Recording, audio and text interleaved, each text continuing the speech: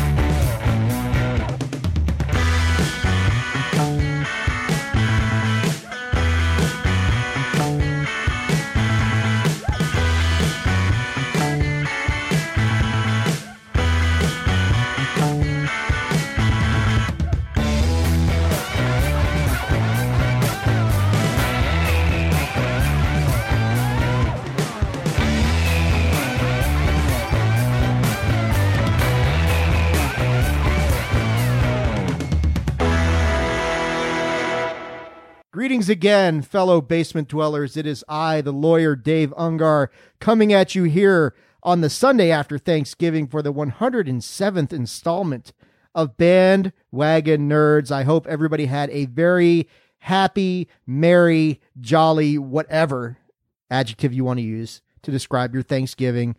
Hopefully everybody got the turkey you wanted and all that sort of thing. Our fearless leader, Patrick O'Dowd, not here today as he's out making real money, guys. Retirement money. Perhaps at this bowling tournament. Yeah. He's going to come back and just quit his job after he bowls that perfect game today. But I, of course, am not alone as I am joined by the round table. The Knights of the Round Table are here again today. Let's kick this bad boy off with the live studio audience, the one and only PC Tunney. Yes, the artist formerly known as Pizza Funny. Ahoy, ahoy, chips ahoy, gentlemen. Happy belated Thanksgiving. Indeed. Belated Thanksgiving to everybody out there. Hopefully everybody's recovering from your tryptophan-induced coma from the last few days. We are also joined on the bandwagon making his celebrated return. Every time Patrick's out, I throw up the signal for this guy. 9 out of 10 times he answers. It is the one and only, the voice of Chairshot Radio, the one and only Christopher Platt. Greetings and salutations, ladies and gentlemen. Gentlemen, a pleasure to be here. And Dave, I love you because I think you kind of fudged the numbers a little bit. I think I would answer more along the 65, 70% tile. You know what I mean? That's probably fair. But I was inflating the numbers. A little hyperbole never hurts here on the bandwagon, that's for sure. And of course, rounding out today's roundtable is the one and only, the Reverend Mr. Ray Cash. Gentlemen, good to see you. To those listening, I hope you had a fantastic Thanksgiving. And to my friends of the Jewish persuasion, especially my good brother Dave, happy Hanukkah. Thank Sundown, you, right? I think Sundown? So. Sundown today. So technically, for y'all listening, it was sundown yesterday. But yes. Yeah. Don't worry, Dave. Dave, Lahaim, we'll tell you. yes. Don't worry about it. We'll tell you. I about need it, somebody to tell me what the Jewish holidays are because I have no fucking clue what's going on. But I legitimately, every friend of mine that is of a different racial or cultural persuasion, I keep all that on my calendar because that means something to me. So yes, I'll always be the guy to hit you up. Make sure you know. We are definitely in the throes of Chris Mahana Kwanzaa season. So, we got to get going. Black Friday came and went. Hopefully somebody got a few deals on something. I don't know. I mean, there's a lot of stuff out there, but I almost feel like before we get into the part where we lose Ray and Chris for about 20 to 30 minutes here, that I want to do a kind of a public service announcement about Bandwagon Nerds. We did tease a couple of weeks ago the DC Marvel Decathlon, which has been Disney ruined it the first week, then Ray ruined it last week, and Patrick's ruined it this week because we don't want to start the Decathlon until we have all the members present. Oh, okay. I was like, what did I do? Yeah, you just, you big timed us last week. Patrick's big timing us this week. So Patrick has said we are starting the Decathlon next week. We will keep our fingers crossed that it actually gets going. So I know a lot of people are out there. Hey, you guys promised us this shit. And, we're up to 26 listeners now, and those 26 listeners are pissed. So we got to keep them honest. I've got a special message from DPP. It says, if the listeners don't like it, they can fuck off. And then you can send your hate mail to @It'sMeDPP. So that was from DPP. Which explains why he's not a regular member of the Bandwagon anymore, but that's all right. I don't know what his problem is. You can see him next Saturday. He's an angry elf, huh, Tunny? He's an angry elf. I don't. You know what's weird is I got home Saturday and I watched the end of the match between Bryson DeChambeau and Brooks Koepka. They did it, Platt. They had a one-on-one match between those two for 12 holes. And afterwards, Fred Claus was on. And somehow they hooked me into watching the next hour and a half, 2 hours of fucking Fred Claus. Like, good on you, Vince Vaughn, you asshole. Yeah, you are the asshole. You are the asshole, Vince Vaughn. You are. I'm glad we got that straightened out. That's want everybody important. to know that. How you get it out of his chest, huh? All right. Well, yeah, we're going to get into the part of the show where Chris and Ray go and do some work around the house, have a sandwich, have a few adult beverages, perhaps, because we're going to kick off some lock and key music. We are changing protocol a little bit. We did get the clearance from Patrick to do this, I think this week, next week, and then we'll finish up with episode 10, right around the time Witcher comes out. We're going to dropping a deuce. Dropping a deuce. We're going to cover episodes 6 and 7 here today. We'll do 8 and 9 next week, and then we'll finish up with 10 in 2 weeks' time. But here's some lock and key music to bring you in, and then Tunny and I are going to be breaking this shit down because we don't need Ray and Chris making it up as they go. So here's some lock and key music, and Tunny and I will be right back.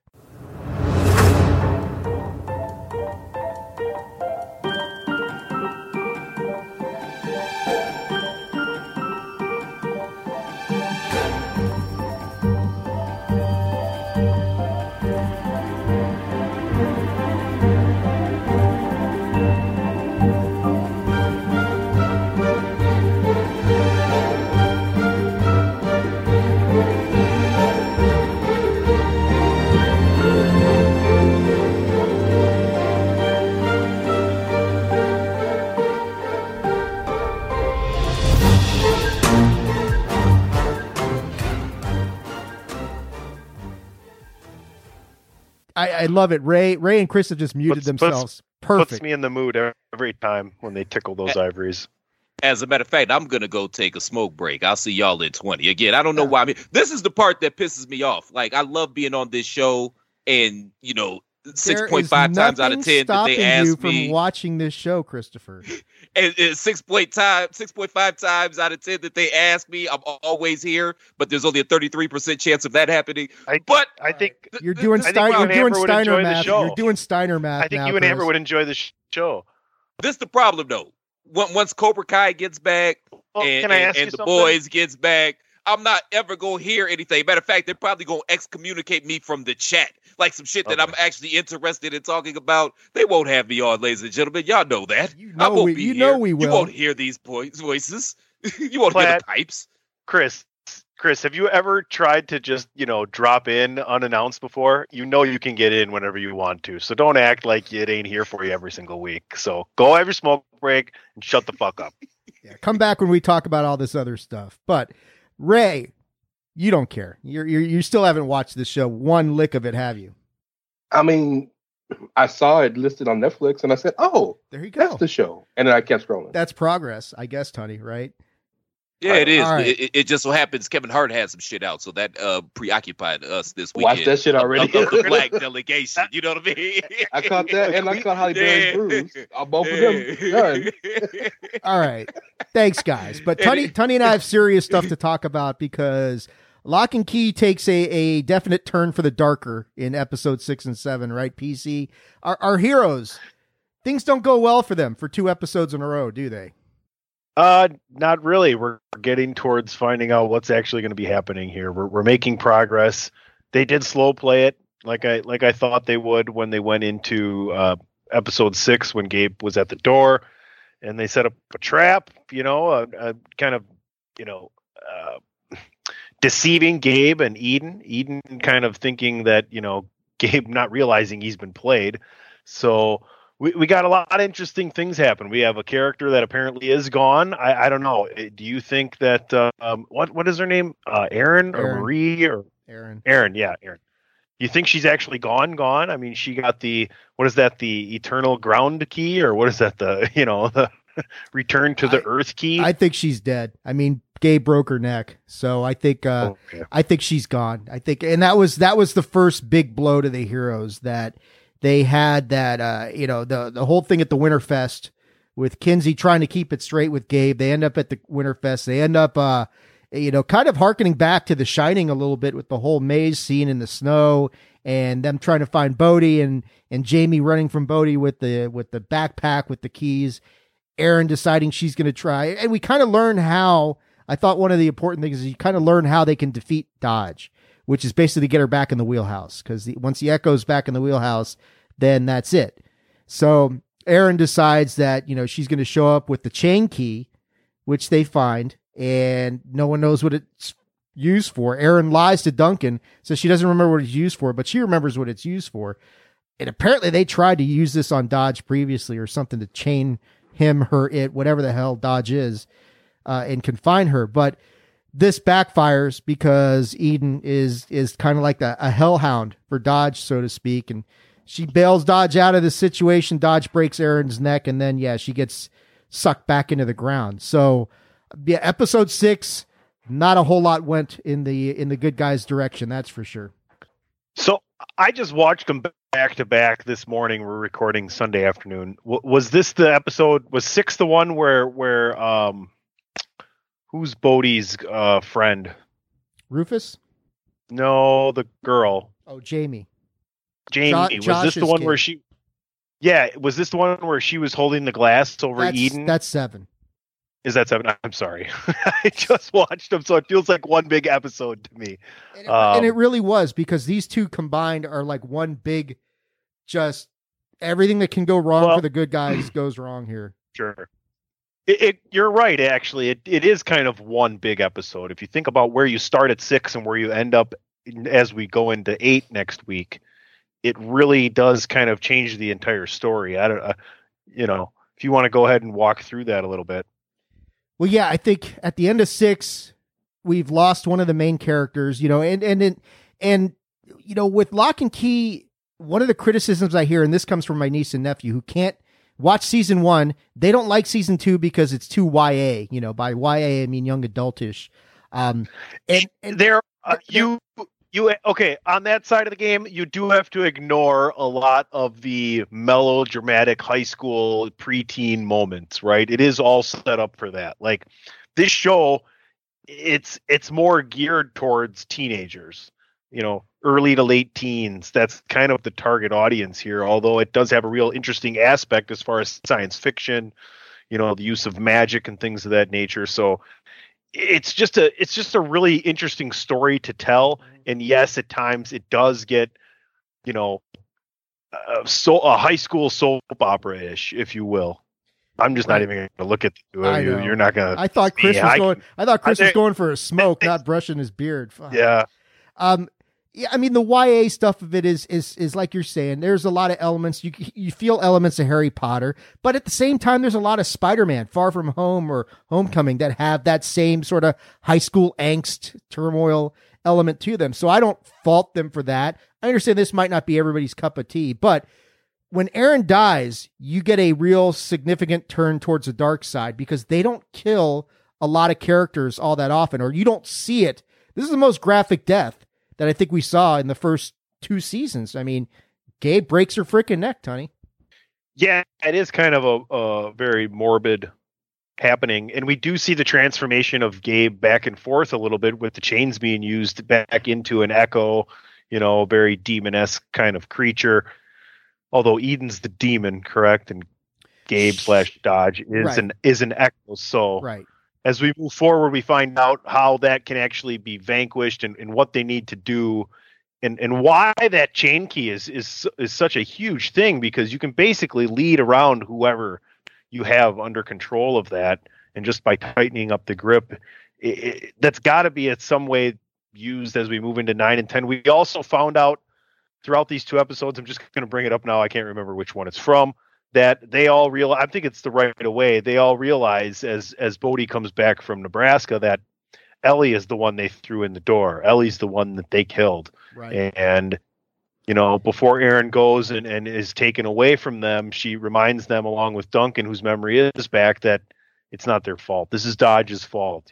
Don't feel, feel bad that they're gone, but don't feel remorseful like it was your fault. Right.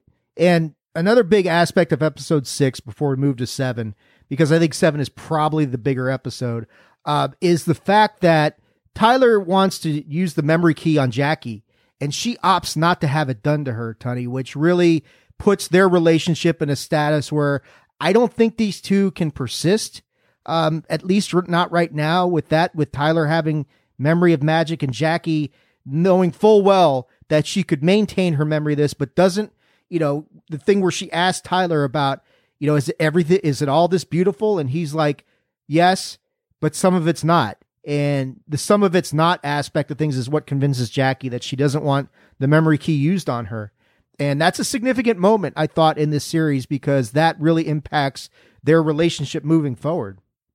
Well, it almost seems as if there's not going to be much more than a friendship moving forward, whereas right now it was pretty serious. They seemed like they wanted to pretty much find out whether or not they could stand the test of time together, even though they're this young. I just think you could see Tyler kind of politely pulling himself away from the relationship, knowing that this isn't what he wants, because he's going to want to continue to know what's going on with the magic, and he's going to want to be able to share that as he moves on and grows older. So he thought he had that one, but he doesn't want to go against her wishes, which shows that he's actually a good guy. Yeah. Somebody more selfish may have done it anyway. She wouldn't have remembered anyway. So, and I think you hit it exactly on the head. His reaction to that looked like somebody pulling away and reconciling himself with the fact this isn't going to work.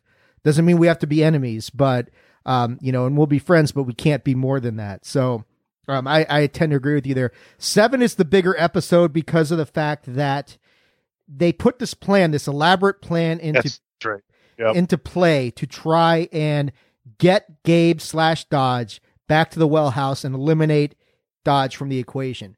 And for a while, it looks like it's going to work out really well, because they use the dollhouse key to have Jamie trap Eden in under a drinking glass, and this is great until Josh shows up and basically is like, what the hell are you doing with my dollhouse? Where did you get this key? Makes her let go of the glass. Eden escapes.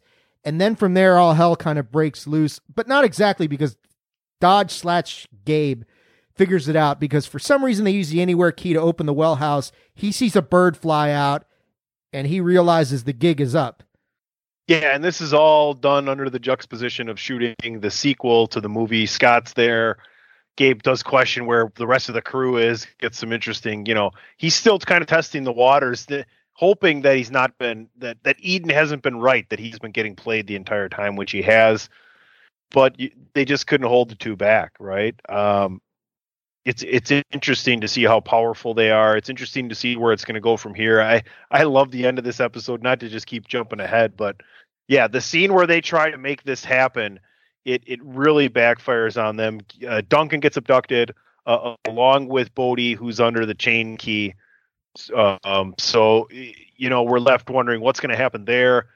Eden and Tyler, or not Eden, Kinsey and Tyler are wondering where to go to find them, right, with Scott. So they end up driving out there, and go ahead and take it from there, because that's kind of where you left off. Duncan, like you're saying, Gabe traps Bodhi with the chain key. And basically it's extortion. He tells Duncan, Duncan doesn't want anything to happen to Bodhi. And Gabe's like, you make me this key, I'll let you guys both go, because I don't give a shit about you guys. I just care about the key. Won't matter. I'll let you guys both. So it's interesting because you get to figure out exactly how Duncan makes the keys, and that you have to imbue it with your intention. So Gabe has to tell him what his intent is. They don't tell you while it's happening. Although once the key is made, and then he turns Javi, the hockey player, into. So here's the thing that I realize about this key. I don't know. I guess we'll call it the demon key, because that seems like what it is, Tony. Is that demon this key. Demon key. This key enables Dodge to make demons without that metal having to come into them. So she's bypassed the Omega door, and what's behind it's in the that? Key. Yeah, it's in the key. Ah, there you go. Yeah, right. It's in the key. It's been solidified with locked blood. It's interesting to me though why Duncan couldn't just change what he wanted the key to be. Well, that's what I'm wondering. If kind of like, and Ray, I hope Ray's listening because he'll appreciate this part.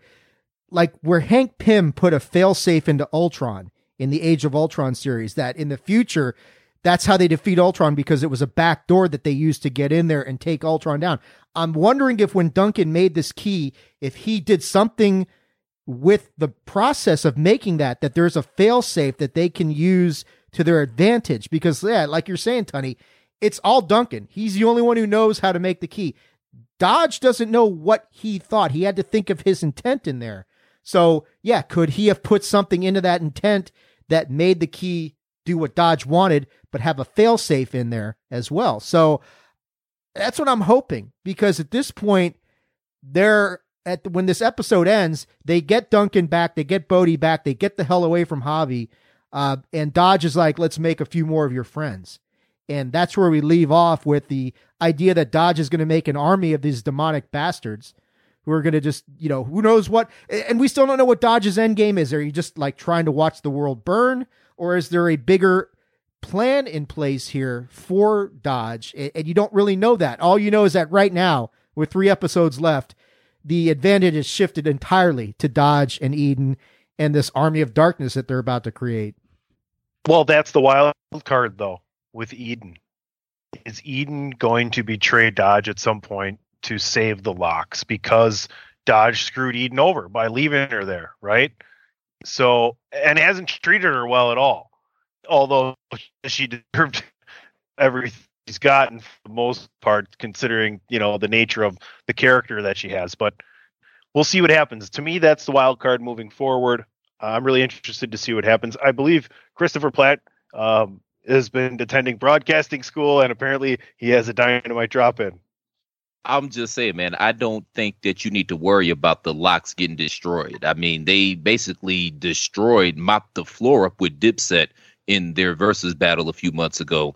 I think that the locks are going to be just fine. Jada Kiss is still an elite spitter. Styles P can rap. Chic is cool. The locks are going to be just fine. Don't worry about the locks, okay? Maybe the Black Keys. Yeah, but maybe the Black Keys, we got to worry about them, because I haven't heard any new music from them lately. So I would be more concerned with the keys as opposed to the locks. That's all I'm saying. Fun fact: our entrance music for Bandwagon Nerds sounds like a perfect mix of the Black Keys and the White Stripes. Look at us bringing colors together. Yeah, shout out to Jack White, man, underrated guitarist, I think, in my humble opinion. Shout out to me for coming up with that music. Well, we don't need more people. I really thought my bringing Hank Pym and Ultron into this conversation would kind of assuage Ray Cash from really shitting on this whole thing, and maybe even get him a little bit interested. He's like, damn, Dave's bringing Age of Ultron into Lock and Key. Maybe I do need to check this shit out. Is for the record, I didn't start the nonsense. I only followed. Are you on Witcher, Ray, or no? No. That one, Flash Gordon, Ray, WrestleMania 3, no. Lock and Key, anything? Ray, give the first episode of. It's only one season you have to catch up on, because we're going to cover it on the show. Give the first episode a try. It's with Henry Cavill. It's really good. Do not watch it with your daughters. It's adult, but it's funny. and it's good. And just stick try with it. it. Try Stick the with first it till episode for me. Yennefer kind of For me. gets. Stick with it till Yennefer gets her transformation. You'll appreciate that. Yeah, Ray didn't start the fire. It was always burning since Platt's been turning. Okay, shout out You Billy didn't Joel. start the fire. Oh boy. All right. I think at this point we can leave the world of Lock and Key behind and get into this aspect of the show, which is kind of like, okay, so we're pulling back the curtain a little bit here. Ray held onto the arrow this time. Perfect. We are going to honor our esteemed leader's Hold on to the wishes ball. against the wishes of everybody else on the show and not do a full review of Hawkeye season 1 and 2 or episode 1 and 2, but we are going to talk about it because we're going to save a full review for the Bandwagon Nerd Review. This is kind of this segment that I kind of did because in the chat this week, we've all been talking about shows that we're watching. And I kind of wanted to go around the table and get our thoughts on about 4 or 5 of these things that are going on. And of course, first and foremost, you got to talk about Hawkeye episode 1 and 2. Hawkeye episode 1 and 2 dropped this week. Ray Cash, a massive Hawkeye fan, shooting his arrows and everything. He was really looking forward to it. We all were looking forward to it. So Ray, I want to give it over to you without doing like a blow by blow review. Your overall thoughts on Hawkeye episode 1 and 2, how you thought that they went. Did this story grab you? Are you a fan of the Tracksuit Mafia? You know, that whole thing. What do you think of the first 2 episodes, Ray? The Tracksuit Mafia, one of the fun groups. They're like stormtroopers, aren't they?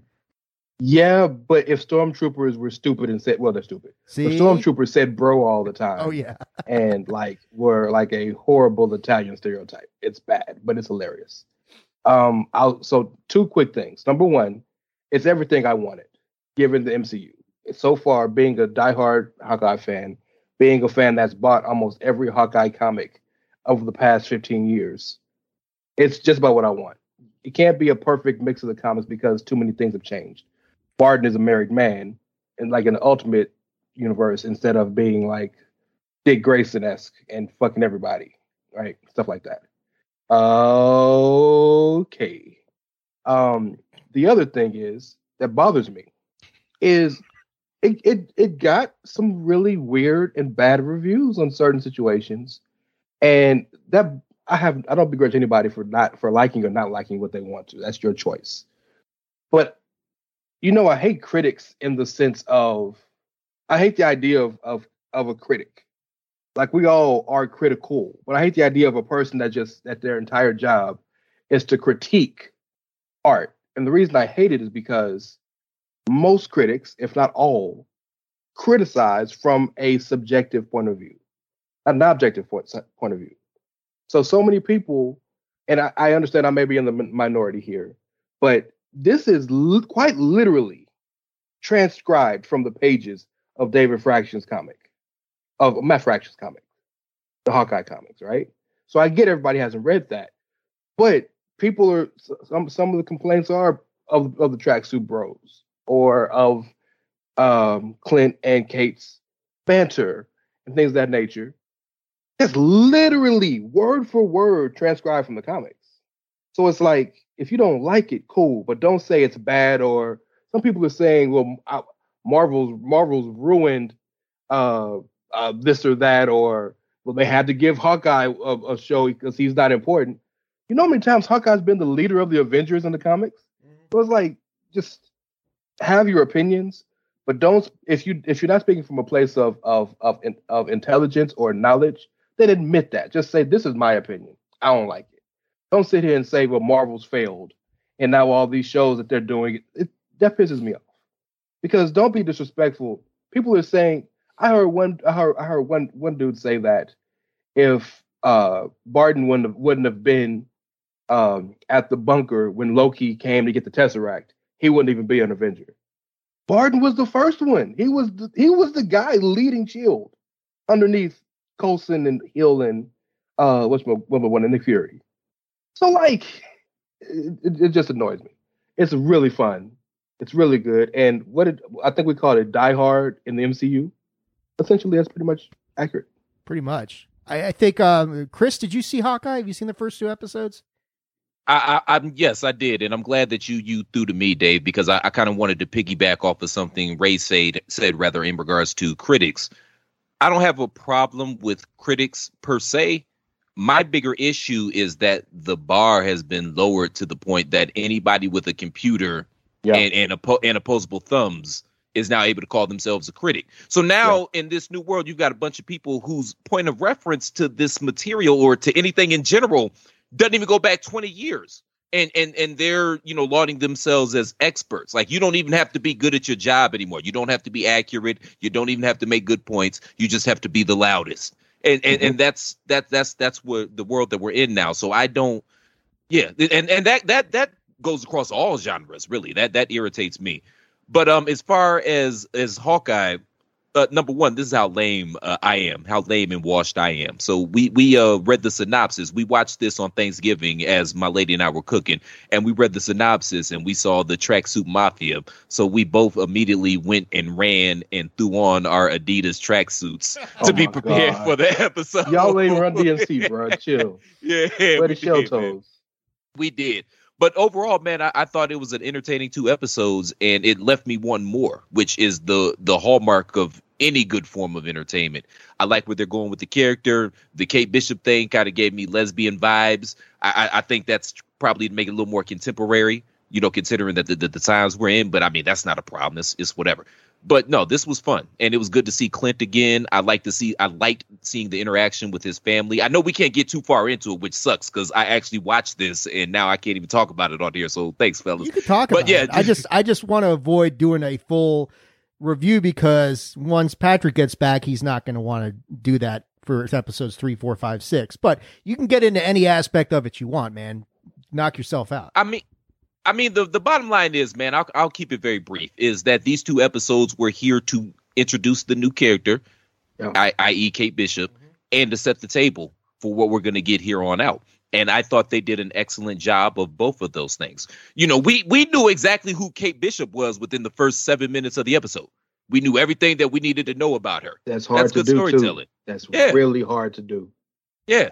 So it was excellent storytelling, man. And I'm here for this, man. And I'm here for the ride. I'm going to buckle up and sit back and enjoy what they give me.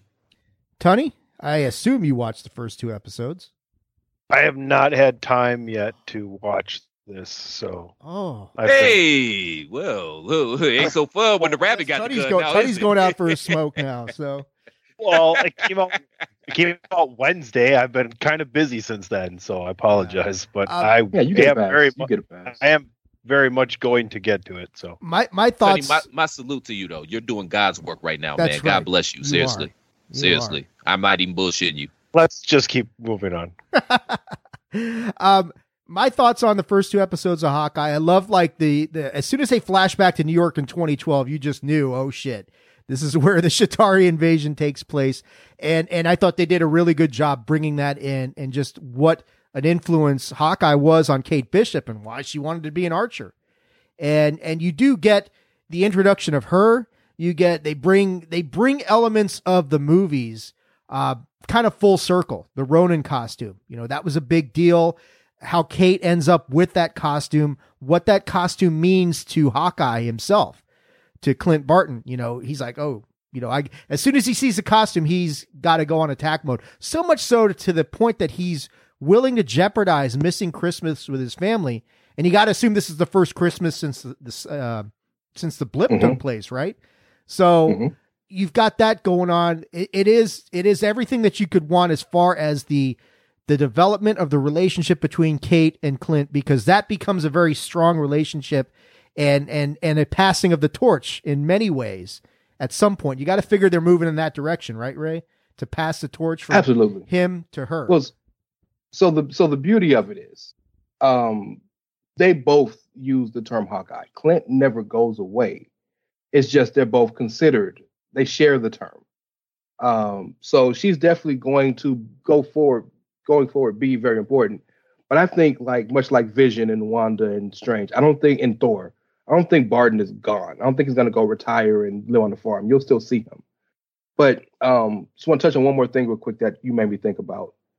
The calling card for Hawkeye, the series, not just the TV series, but the comic that it is pulled from, was essentially what life looks like for a regular Avenger. All the rest of the Avengers we know, are, especially comic wise, are mutants or gods or superpowered rich people or of some superpower. Even Widow has some type of super soldier serum in her veins in the comics, and Hawkeye's a dude. So that was the appeal of the show, and I think that's kind of the appeal of the TV show. And one of the things that I'm looking forward to most going forward in the next 5 episodes are Clint's reconciliation with PTSD when he's watching, because that's a big thing in the comics. When he's watching the Avengers, Rogers the musical. Yeah. I could do this all day. By the way, I put the song in the chat. It's hilarious. You can see him when he sees Nat. He goes in. He like almost loses it. When he sees the Ronin costume, he loses it, like you said, Dave, to the point where he's like, "No, fuck them kids. I got to get this costume back." And so I think it's cool to see the one Avenger that we know who is really as human gets have to reconcile and live a regular life. You don't see that with Tony. You don't see that with Cap. You definitely don't see it with Thor or Banner, right? Mm-hmm. So I think that's the coolest part of the series is these are just like another reason why Falcon and the Winter Soldier hit so hard, especially for people of the African American persuasion. Sam Wilson couldn't even get a damn loan. You know what I'm saying? So it's cool to see these people who we look at as heroes and in a sense gods. And then like, well, what happens when you're not working? And I think that is a something of interest massively to me. That was what hooked me on the series and then got me 100% hooked. So just keep up with that. You see Clint already has the hearing aid because Clint is notoriously deaf in the comics. So you see that. I just think they're really playing it well, and they're changing just enough to match what the MCU has built over 15 years, but enough to kind of still make people like me who read the comics feel good about what they're saying. Also, at the end of episode 2, Echo shows up for the first time, Maya Lopez, who was the first Ronin. So there you go. Okay, so she's who's at the end of that episode. That's Echo. Yes. Got it. Yes, that's Echo. That's Maya Lopez. Yes. So I want to turn this over to you and Chris, because how many episodes is this season? 6 or 7? 5. I mean 7. 5 more. Okay, 5 more, yeah. Yelena Belova, you got to figure she's showing up somewhere in here, right? Or is she, what do you think, Ray? Does she show up based on the end of Black Widow? It sure seemed like we were going in that direction. Do you see that happening in the next 5 episodes, or what's your feeling about that story arc? Or is that something they're going to say for the movies, or is she coming? It's too much to do a proper standoff, because we still got to meet the clown, Free the clown, and who's a killer. We still got to figure out what happened to Kate's dad. We still got to see Jack Duskang turn into the swordsman. There's way too much that's happening that's got to happen in this series to just throw her in there and let her be almost secondary, right? It's no different than with WandaVision. We were all like, well, Doctor Strange got to come. It's too much going on. But I would not be shocked if you see her maybe make a quick appearance in like a post-credit scene or something. But they're definitely going to have something, I think, in a movie coming up. I don't know what, I don't know when, that seems to be too big of Clint and Natasha to be the humans. And I know Tony's a human. I don't count him as a human. Clint and Natasha to be the humans played such a pivotal and big part of the MCU proper from day one, right? So that's going to be that's too big, I think, to just throw at the tail end of a series. Unless they end the series on that, with them meeting up with each other, and that's how season 1 ends. Assuming they're going to have a season 2. That'd be a hell of a cliffhanger, right? Yeah, you guys literally just stole the words out of my mouth. That's what I'm looking at, man. Best case scenario, it's the Easter egg at the end of this series, and then maybe it gets fleshed out more in the movies. But yeah, that's what I see happening, if anything. Yeah, it's a cool series. I mean, I know there's a belief in a narrative going around about, Marvel oversaturation and some backlash that, in the Bandwagon Nerds chat, Pat and me and Ray have both all of us have basically said we're not going to give that any more media attention than it needs to be, because we're kind of sick of listening to it ourselves. Like, if you don't like it, don't fucking watch it. It's like, stop being a WWE fan and bitching about this. You don't like it, don't fucking watch it. So that's kind of where we're at right now with Marvel. Moving on to other stuff that we watched. Is anybody watching Wheel of Time? Oh, sorry, Chris, go ahead. Yeah, I apologize, Dave. Just real quick, man. I just had to give props to Vera Fargama. And I know I just butchered her last name, but she is absolutely, thank you. She is absolutely wonderful in everything that she does. And I get excited anytime she pops up on my television screen. So this is going to be no exception. So I'm looking forward to her, as well as Linda Cardellini, who I've been a fan of since Freaks and Geeks. Now in her adult acting career, she's kind of settled in as the perfect wife. She basically plays like the perfect wife in everything she's in now, but she's perfect for that role as well. So I get excited anytime I see either one of those women on my screen. They're absolutely phenomenal at what they do. That's all good and true, but you get excited anytime a stiff breeze rolls into town. So we'll just keep that in one. Yeah. Hey, man, leave my personal life off the airwaves, Tunny. Shit. Hey, Chris, you ever seen that video for Jizz in My Pants by The Lonely Island? That's Oh, I was about to say, y'all saw that video? Yeah. That got out? That was their autobiography of Chris Platt right there. Hey, man, I was excited, okay? And these things happen, all right? Sometimes you fire blank. Sometimes I'm just saying. Moving on. So, Dead Man Watcher, whatever the hell you were talking about. Yeah, Dave. Jizz in My Pants. On to... Is anybody else watching Wheel of Time other than me? Let me throw that out there right now. So if you remember... I love Vanna White. That's a different Wheel of Time, but anyway. Ray, what's up? If you remember when we first brought it up and we saw the trailers, I told you I'm intrigued because I think the trailers were interesting enough. And that is a show that I look like I'll binge. But you can speak to this. It is not getting reviewed. I don't know. I don't pay attention to this stuff. I mean, it's more critical bullshit that people are. What are the reviews saying?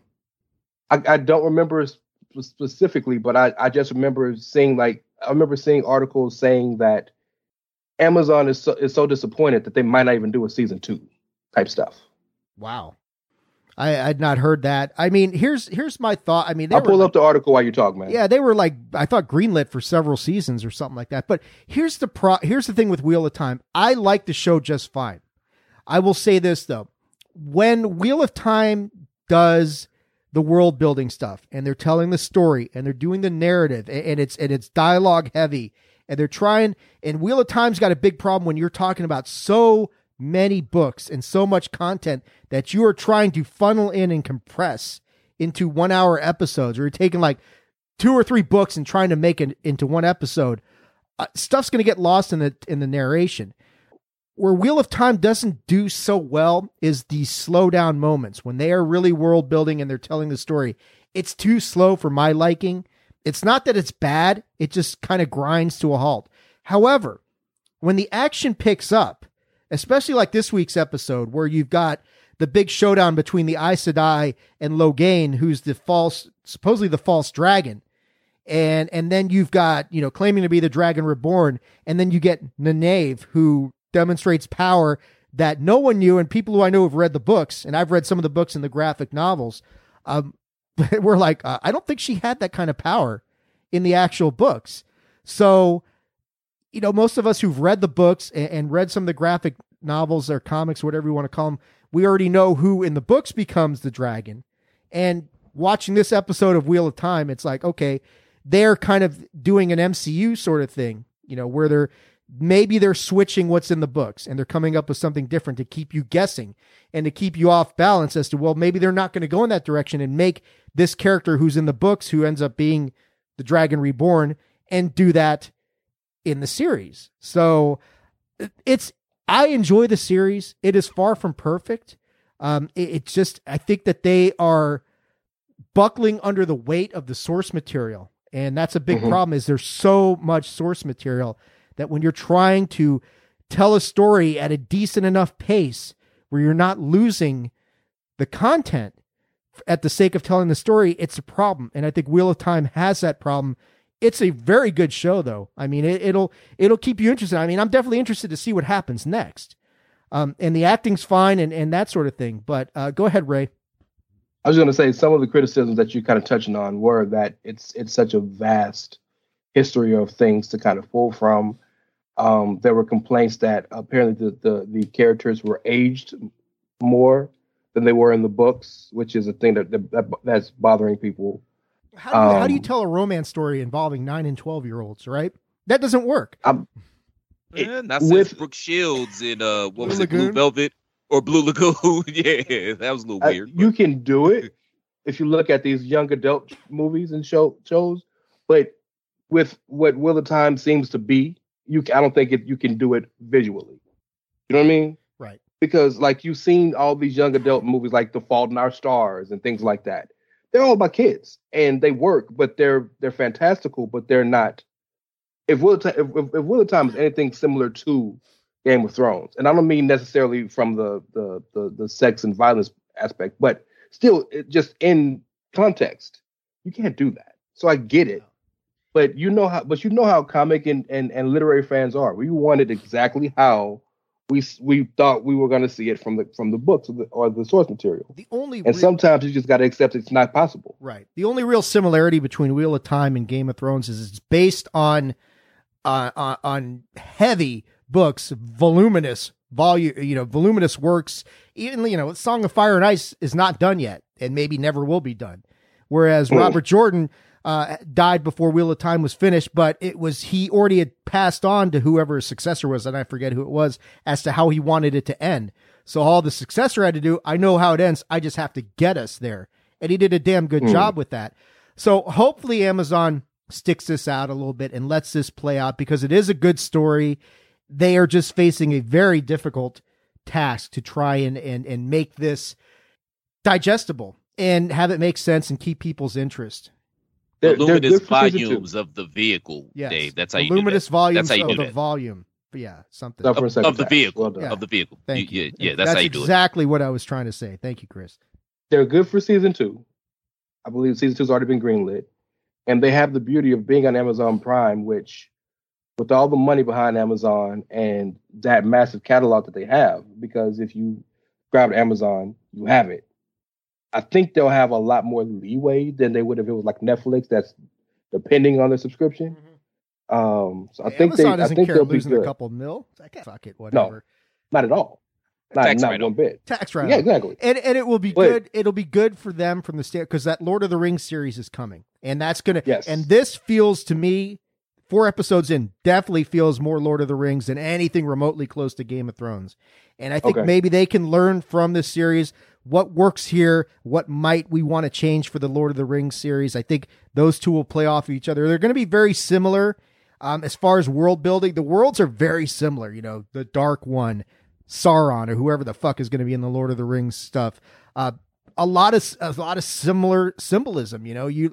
I've heard like the Fade, which is like a faceless creature wearing a black cloak in Wheel of Time, has been compared to what would happen if you mixed a ring wraith from Lord of the Rings with Voldemort from Harry Potter. And frightening creatures, to be sure. And I know Pat had said last week, I'd asked him about the special effects and his concerns about that, which are valid. The Trollocs are a little, they're not, it's not the greatest version of CGI. When we compare that to like a trailer we're going to talk about in a little while, night and day as far as what they're doing. But I want to leave Wheel of Time behind and get into some other stuff that I know we've all been watching. I know one of them Ray is very high on. I want to put this out to you guys first. Has anybody but me seen 8-Bit Christmas yet? Not yet. It's on the list. I haven't seen it. Yeah, that's on what, Paramount, right? No, HBO Max. It's on HBO Max. No, that's HBO Max. Yeah, I haven't seen it yet. I've got so many of them. I don't know which. Let me tell you guys this. I will tell you guys this. If we do a nerd review, I will give this a 5 out of 5, which is virtually impossible for a movie made in 2021. It is. My wife has, and I was wrestling. Think about it. Is it a 4.5? Is it a 4.75? Talking to my wife about it today, she says it is a new Christmas classic for her. She says it's Christmas Story, then it's this movie. That should tell you how good this movie is. It is fantastic. Has she heard of Home Alone? Yeah, she's heard of Home Alone as well. But I will say this, and I know Patrick was going to watch it with Connor, and I haven't got his thoughts on it yet. I'm curious what he thinks. The movie's fantastic. Neil Patrick Harris is the main character. And talking to my wife about this, Neil Patrick Harris probably underrated as an actor, which doesn't seem possible, but he is. And he is fantastic. This movie is such an homage to Christmas Story. And there's some Princess Bride mixed in there as well. So I gotta watch. They have blended aspects of these two movies together perfectly. But the great thing about it, what I love most about this is that if you love Christmas Story, you will love this movie. But they do things differently. They pay homage to Christmas Story, but they never go all the way to just flat out copy it. They tease the whole time. I mean, in wrestling parlance, there are so many false finishes in this movie that you think this is how he's going to get, because it's all about the 80s, and the story is all about how Jake Doyle, played by Neil Patrick Harris as an adult and then as a kid, they all want this Nintendo Entertainment System. This is like 1987, 88, and there's classic lines. Anybody who wanted a Nintendo in the late 80s is going to resonate. This movie is going to resonate massively with you. Watch. And the whole thing. What's that, Tony? No, go ahead. So the whole thing is about them and how they go about trying to get this Nintendo Entertainment System. And, and there's funny stuff where he's telling his daughter this story. So the story aspect is like where the grandpa's telling Fred Savage's character in Princess Bride this great story. And at the beginning, Fred Savage isn't so interested, which mirrors his daughter here. And by the end, she's fully engrossed, just like Fred is in Princess Bride. So they do a fantastic job of integrating that. But the story is really about how he tries everything that he goes through to try and get this Nintendo. And they tease so many points in it where you think it's going to end like Christmas Story. And it never really does. And that's the great part about it is you think, here's how it's going to happen. Nope. Here's how it's going to happen. Nope, that's not it either. And you just like, how is he actually, you start saying, how is he actually going to get this thing? And then the end is brilliant, how they actually explained it all away. And the beautiful part of it is, despite all the great stuff, all the funny stuff going on, they rag. Tony, you remember when the Power Glove came out and how people were amped for that? There's the Power Glove in this movie. And an accurate depiction of it too. There's a whole ton of great documentaries too on like the Nintendo Wars back in the day, Sega and Nintendo Wars. You can go on and watch some of the Nintendo events and tournaments they had back in the day on your various Amazons and whatever, you search for them. But like, I totally relate to this because I believe the early launch was in an 85 in America, like didn't really come out till 86. And then like, I don't know if it was 86 or 87. It's still hard to get one, right? So I'm like 6 years old. So I don't know. Well, it's great because like you're doing what he does in the movie, Tony, and this is why you have to watch this because he's telling his daughter. Well, yeah, he goes, I'm the same age basically as this guy because this is literally what happened to me, and my mom has told me about it. Is I was promised I was going to get one, and they didn't have one until Toys R Us called them on Christmas Eve, and they literally went and picked it up at like 11:15 at night, Christmas Eve. And like my parents were divorced, so I was at my dad's at the time. So my mom is going to pick up the present that she had no idea was going to be there, that she had promised would be under the tree the night before at 11:15 p.m. So that's awesome. Yeah, I mean, there's going to be a lot of people that can relate to that story, that exact story. And he's like, the year was 1987. He goes, or was it 1988? And he's like going through his head, okay, the Bears won the Super Bowl in 85, 86. And the daughter's like, does it matter? And he's like, okay, yeah, the year was the late 80s. And he's like talking about he's talking about riding over to his friends on his bicycle. And the daughter's like, were you wearing a helmet? And she goes, oh yeah, we always wore helmets in the 80s. Yeah, he must have been older than I was because I was 6. So it was Christmas of 87. I remember. So the great thing was he had also rented, in hopes of getting it, they had rented Mike Tyson's Punch-Out from Blockbuster, so that was great to play. Yeah, I don't want to say any more because I don't want to ruin it, other than I cannot recommend this movie enough. If you want something a modern movie that actually, and like I told my wife this morning, it's 2021. Our society is so fucking jaded about anything involving Christmas spirit. For a movie to actually capture the spirit of Christmas and be funny and pay, and do, honor Christmas Story as much as it does, honor Princess Bride as much as it does. You can see the influence in that, but not carbon copy it. but still have enough of it that you can relate to it and you're just always kept off balance. It's a phenomenal movie. I cannot recommend this movie enough. You guys have got to watch it, and I would love to hear your thoughts about it. Just message me whatever you think. It is a new Christmas classic. I'd say, yeah, Tunney, it's right. Christmas Story, Home Alone, Christmas Vacation. This is in my top 5. I got to say, this would be in my top 5. It is that damn good. Wow. That's high praise. Seriously. And I like the premise, man. And I might be a little biased here because much like Tunney, I too am an 80s baby. I mean, Tunney and I are the same age. He'll constantly remind me I'm a couple of months older, but he can kiss my ass on that. But I think that there's a lot of fertile ground for 80s stories. You know what I mean? That's really my main critique of the Wonder Years reboot. I don't have a problem with the Black family, but I think that they should have accelerated the timeline a little bit if that's where you were going to go. You could have did it in the 80s or even in the 90s. Because I mean, the original Wonder Years came out in 88, 89. So, the 60s, that's only 25 years ago at that particular point in time. And people were still kind of longing for that era. You know what I mean? When that show came out. So I think they should have done it like that. But yeah, the 80s are, very fertile ground for storytelling forward, even though we don't do anything new or innovative anymore. For the record, do you remember when they had a brief thing when that 70s show was super popular, that more 80s than halfway show? Yeah. Yes. Yeah. You remember that? That was like Yeah. one season. Like the first 2 episodes were okay, and then they ran out of jokes. and they already did a Wonder Years for the 80s and early The 90s. Goldbergs. Everybody hates Chris. Touche. Because I think the Goldbergs is set in the 80s as well, but it's the Jewish family. Yeah, but I think Fresh Out the Boat is the 90s too, Yes, right? Fresh Out the Boat is real time. I think. That's what I was going to Is say. it? Yeah. No, Is it 90s? No, that's the 90s. Yeah. Because the main That's nice. character, he's a huge What's it hip Because hop fan. Shaquille O'Neal. Yeah, because Shaquille O'Neal is playing for the Orlando Magic. Fresh off the boat. Randall Park. Wow. Yep, Mhm. Randall Park. Well, I mean, I think like you guys are saying, the 80s resonates loudly with people of your generation, even more. Like I was a teenager, so yeah, it was different for me. But what it means to you guys is going to be different than me. But retelling Christmas Story, sort of, and wrapping it around something you guys can relate to. Like I couldn't relate to a Red Ryder BB gun. That was way before my time. But I could relate to the story. And this is a it's sort of, like I say, it's not a complete carbon copy, a sort of retelling of that will relate to children of the 80s, people who were in their, single digits in the 80s, up to 10, 11, 12, even 13. This movie is going to speak to you guys loudly. Speaking of speaking loudly, I want to turn this over to you guys to talk about the South Park special, which I have not seen, but I imagine some of you guys have.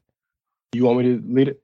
So, for those you don't know, Matt Parker and Trey Stone signed like a crazy deal for like 10, 11, or 12 or some odd made for TV movies on Paramount Plus. They're specials, not necessarily movies. They're 45 minutes, an hour long specials. And they've gotten in the habit of doing that since the pandemic because, it was kind of hard to do the regular show. They would do just one big special. First and foremost, if you've ever watched South Park and if it's something that interests you, these specials are fantastic because they really get a chance to delve into not just the crude, satirical yet smart humor, but they really have multiple threads that they're pulling from.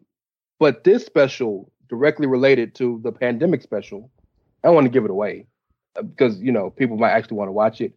But I thought, and maybe Tony will disagree with me, maybe he'll agree with me. I thought it was really, really, it wasn't as funny as the pandemic special was. That one had me on my ass. It was funny, but I love the fact that they took this from a perspective of 30, 40 years from now in the future. We're just not going to the pandemic. And everything has changed. And they kept referencing, well, it's the future, so we can't do this now, or it's the future, so you can't do that now.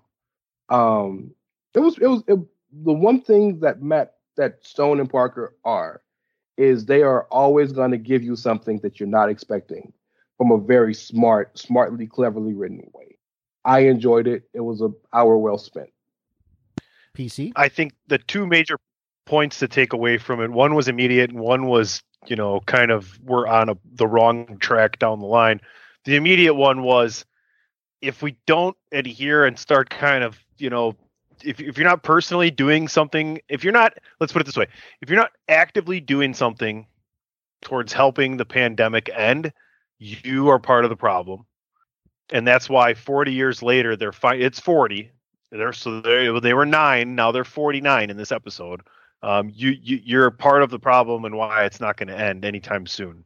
The other part of it was kind of, it's something that's been evolving and is starting to evolve even more so. And I'm not saying some of the things that have crossed the line are acceptable at all, but I'm talking about in general, comedy. You can't tell a joke anymore. And this episode really hit hard on the fact that Jimmy had become a late night talk show host, and his punchlines were just like saying something nice about the question he had asked about somebody. Right. So, it would set up for racial or religious jokes. And then instead of, saying the biasness or the stereotype thing, he would say something complimentary about said, faction or race. And here's an example. Would laugh. Go ahead, Ray. Here's an example. He told one joke he was telling was so there was a woman that walked into an abortion clinic the other day, and she's a very nice, wonderful woman. That was the punchline. Stuff like that. Because in the future, as Tony was saying, look, comedy is irreparably been changed. So I'll give it back to you though. It was hilarious how they flipped it. And yes, Jimmy is the Tonight Show with Jimmy, not Jimmy such and such, just Jimmy. Well, and lastly, before soapbox, go ahead, Tony. I apologize, man. No, lastly, before you jump in, they did something that I desperately want to see somebody do season after season in a cartoon. Is they went forward in time. The next cartoon that's going to make it big, I think, is going to be a cartoon that turns itself literally into a sitcom and ages its drawings and characters as the years go by, right? Like The Simpsons and Family Guy are 20, 25 years old and everybody's still the same age. Well, how about a cartoon that ages the characters as they go along in the years? We haven't had really one of those, have we? No, not seasonally. You literally took the words out of my mouth, man. We've been hanging out way too long. But I did want to ask you guys a question in regards to what you just brought up, Tony. Number one, I think Parker and Stone are absolute geniuses. And y'all know me. I think y'all get kind of my sensibilities. You know that I'm here for anybody that is willing to take the piss out of everything. I'm just here for that. But why is it where, because, McFarlane is a genius and Groening and stuff like that. We talked about The Simpsons, Family Guy. Why is it that you think where these other cartoon shows have jumped the shark, why is it that Trey Parker and Matt Stone are they're 30 years in the game at this point, right? If they're not damn near, why is it that they have been able to maintain their fastball where these other shows have gotten long in the tooth? Why you think, Tony, I have an answer to that. Number one, they have perfected the art of hitting you over the head with the point without insulting you about hitting you over the head with. They have perfected that art. It's a hard thing to do to tell somebody they're wrong without them knowing that you're telling them they're wrong. It's a very hard thing to do. They've perfected that, number one. Number two, a lot of it comes down to they are completely backed, unequivocally, by Comedy Central. Whatever they want to do, Comedy Central has never told them no. The only thing they ever told them no on was showing Muhammad. And they made a whole episode about they couldn't show Muhammad. So I think that's the big difference to me. To answer your question, that question quickly, though, I would compare it to Family Guy and The Simpsons and South Park all in one. All of those shows, two things. The writers know their characters and the writers know their audience. Just real quick, I wanted to add kind of a frame of reference to what Ray was talking about. For those of you that don't know, Muhammad is the main prophet in the faith of Islam. He's basically their equivalent to Jesus Christ, even though they do talk about Jesus Christ in the Quran. But he's basically that. But the thing about Muhammad is there is no photographic evidence of Muhammad. There's never been any paintings, anything. Like there is no representation of what Muhammad, if he existed, may or may not look like. So I just wanted to add a little bit of reference to what Ray was talking about. That's all. I didn't mean to step on what you were saying, Sonny. But Dave, get in here, man. I want to hear your thoughts on my question as well. Why have Parker and Stone been able to maintain their fastball when a lot of these other animated series seem to kind of fall off at some point in time?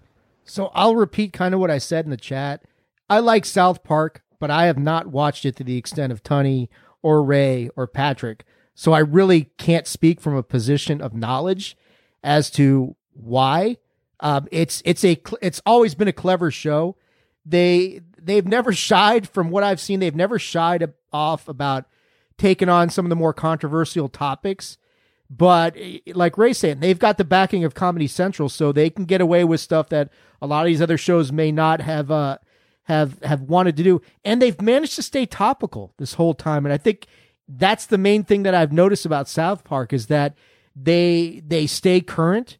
They talk about stuff that's important in the news, like you guys are talking about. They're talking about the pandemic. They're talking about the fact that, hey, if you're not going to help solve the problem, then you are the problem.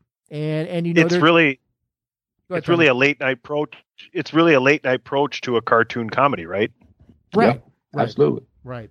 So that, I mean, I don't know. I don't have a whole lot more to offer than what Ray and Tunney said, Chris, but that to me seems like staying topical is a big if you can stay topical and stay relevant, your longevity is going to be much better. And it seems like South Park has perfected the art of staying at the forefront of people's consciousness and what's important to them and the conversation of the day. That'd be my statement. And it's funny because, South Park is kind of like how can I put this? It's almost like it's perceived as kind of a liberal tempo, but I don't know where they stand now, Parker and Stone, after the events of the last, 8 years, but they're hardcore conservatives, which always just, I don't know. I just always found that funny to me for whatever reason. I don't know why. That's just funny to me. Maybe it's my, I don't know. I just have a weird sense of humor. Well, look, satire is not lost on a person who really cares about satire. Is not lost or not skewed by any type of affiliations.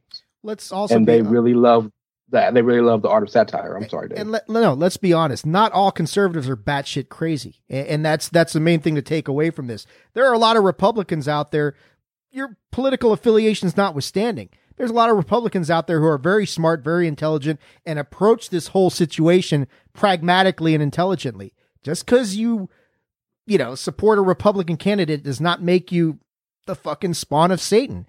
And there's too much.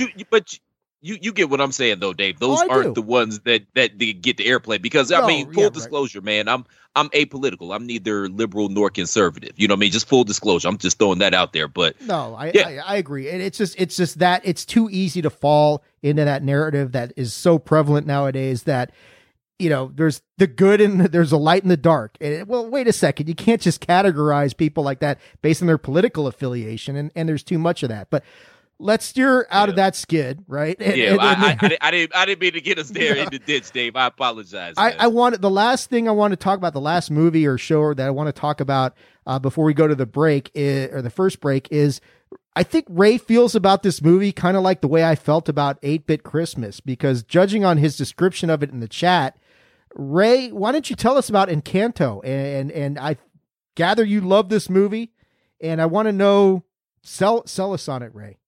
Aladdin, Lion King, Little Mermaid, Moana, Zootopia, The Frozens, all of these Disney movies, Encanto is up there with them.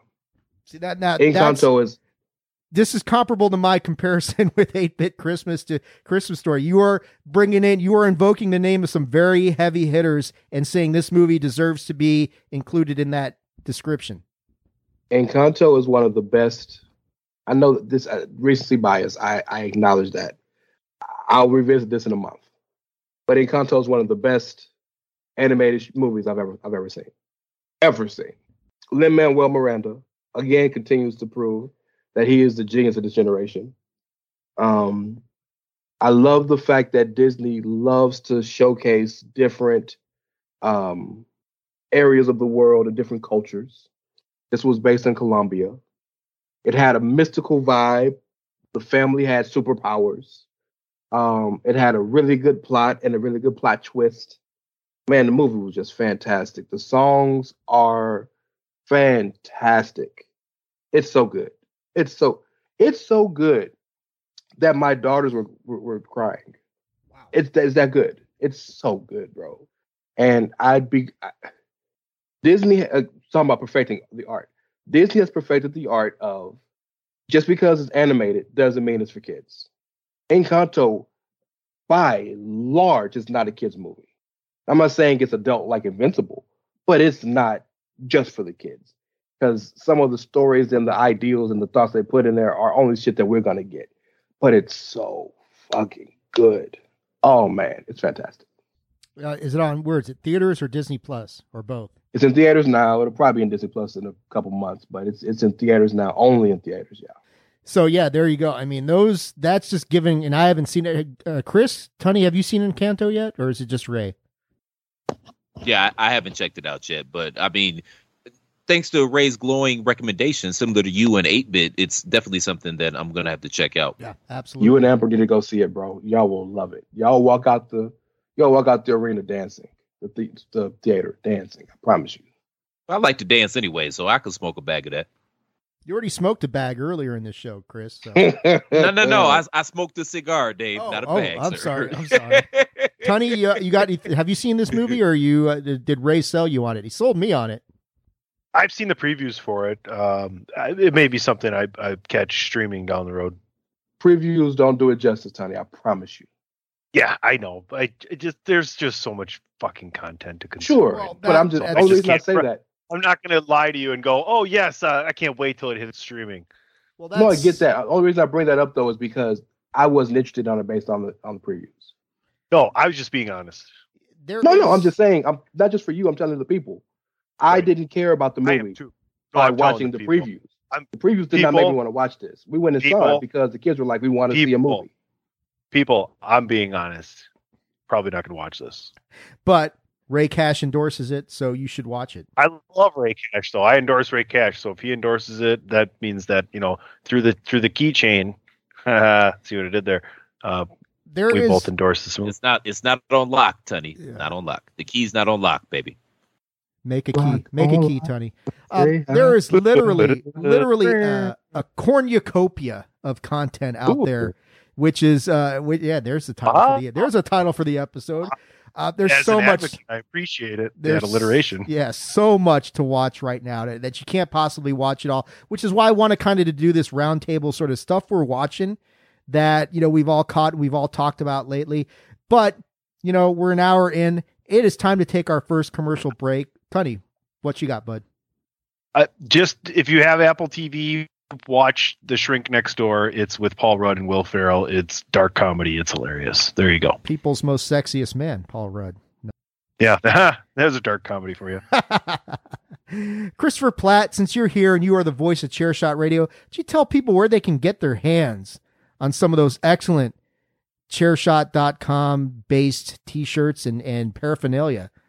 Clothing paraphernalia, Chris, not the other paraphernalia. okay, because I was really. I didn't know we expanded our Chair Shot portfolio. branded bongs. That's next year. Hey, here we go. Get the we can create our own strand. We'll call it Velvet Pipes, right? Ooh, right. There you go. Right. Wow. You thought about this already. Clearly. No, that's off the top, baby. You ain't the only idea man on the show, sir. I feel like Rodney Dangerfield right now. Hey, everybody, we're all getting laid.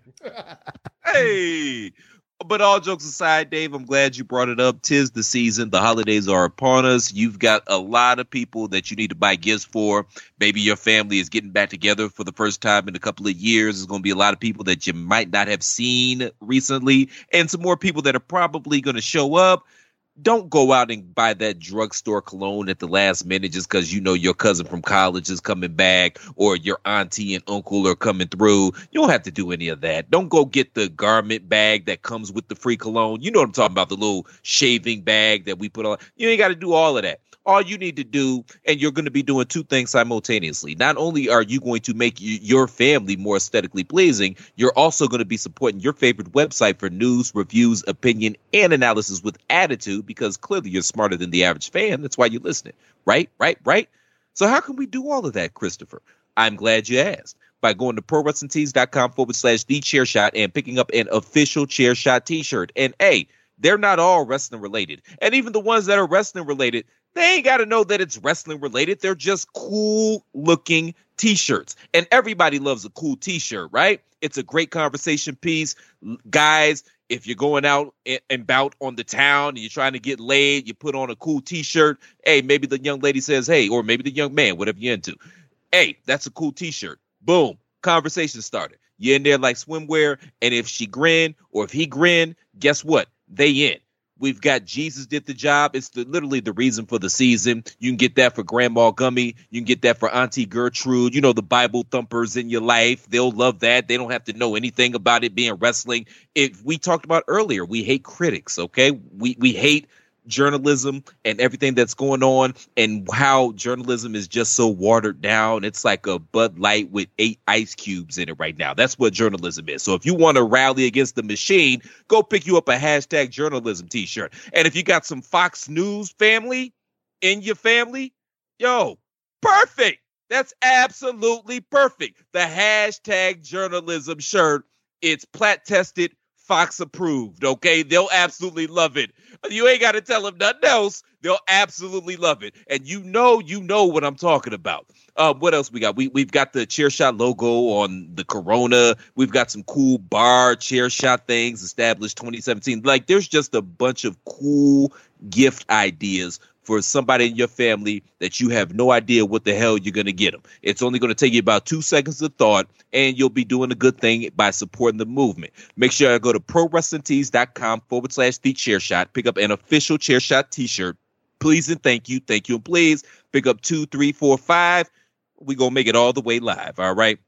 Remember, thechairshot.com, we are not just a website, we are a movement, and I apologize because I know that ad ran a hell of a lot longer than anybody anticipated or even wanted it to. But again, ProWrestlingTees.com/TheChairShot. And Christopher did not even mention the Bandwagon Nerd shirt that you can pick up over there on the chairshot.com/ or no, ProWrestlingTees.com/TheChairShot. I'll get it eventually. So we're going to come back in a minute and 16. Yeah, Tony, you can cue it up if you want, baby. So, yeah, I mean, hey, saves me from doing post-editing stuff. But we'll be back in about a minute, 16 second-ish or so. But you are listening to Bandwagon Nerds on the Chairshot Radio Network, a part of thechairshot.com. What's the easiest choice you can make? Window instead of middle seat? Picking a vendor who sends a great gift basket? Outsourcing business tasks you hate? What about selling with Shopify?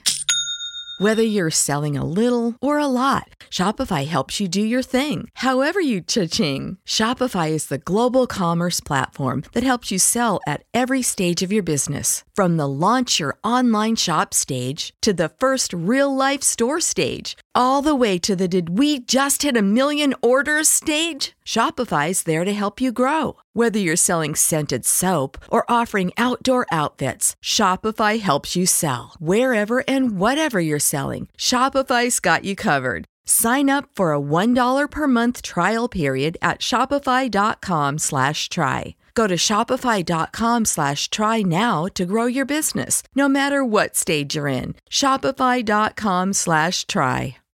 Why should you visit thechairshot.com? Thechairshot.com is your home for hard-hitting reviews, news, opinion, and analysis with attitude. Why? Because you're smarter than the average fan. Thechairshot.com. Always use your head. 8, 7, 6, 5, 4, 3, 2, 1. This is your boy Kenny Killer telling you to make sure you check out thechairshot.com, bringing you breaking news, interviews, podcasts galore, everything pro wrestling. Make sure you check it out, thechairshot.com. Thechairshot.com. Always use your head. See, I lied and gave him the shorter commercial, Tunny. We'll have to hit him with the longer one later. Got to keep them on their toes, man. Got to keep them on their toes. I got more. I know. Yeah, I got more. We got plenty more where that came from. But what we're gonna get in here. We're gonna get some banjos. We're gonna get some fiddles. I feel like an episode of like What Up With That is. I feel like it's What Up With That coming. We gonna get some banjos. We gonna get some fiddles. We gonna go do some diddles and some kiddles. Anyway, Bandwagon nerds. Wee. What up with that? Oh, Chris is going to sing. Yeah, there you go. Da-da-da. All right. You over there, Lindsay. Yeah, thanks for making it back to the show. Lindsay, Christmas cookie. Christmas cookie. You want cookie cake? Cookie cake. You want cookie cake? Hey! All right, let's get some banjos going and we're going to hit the trailer park a little bit here.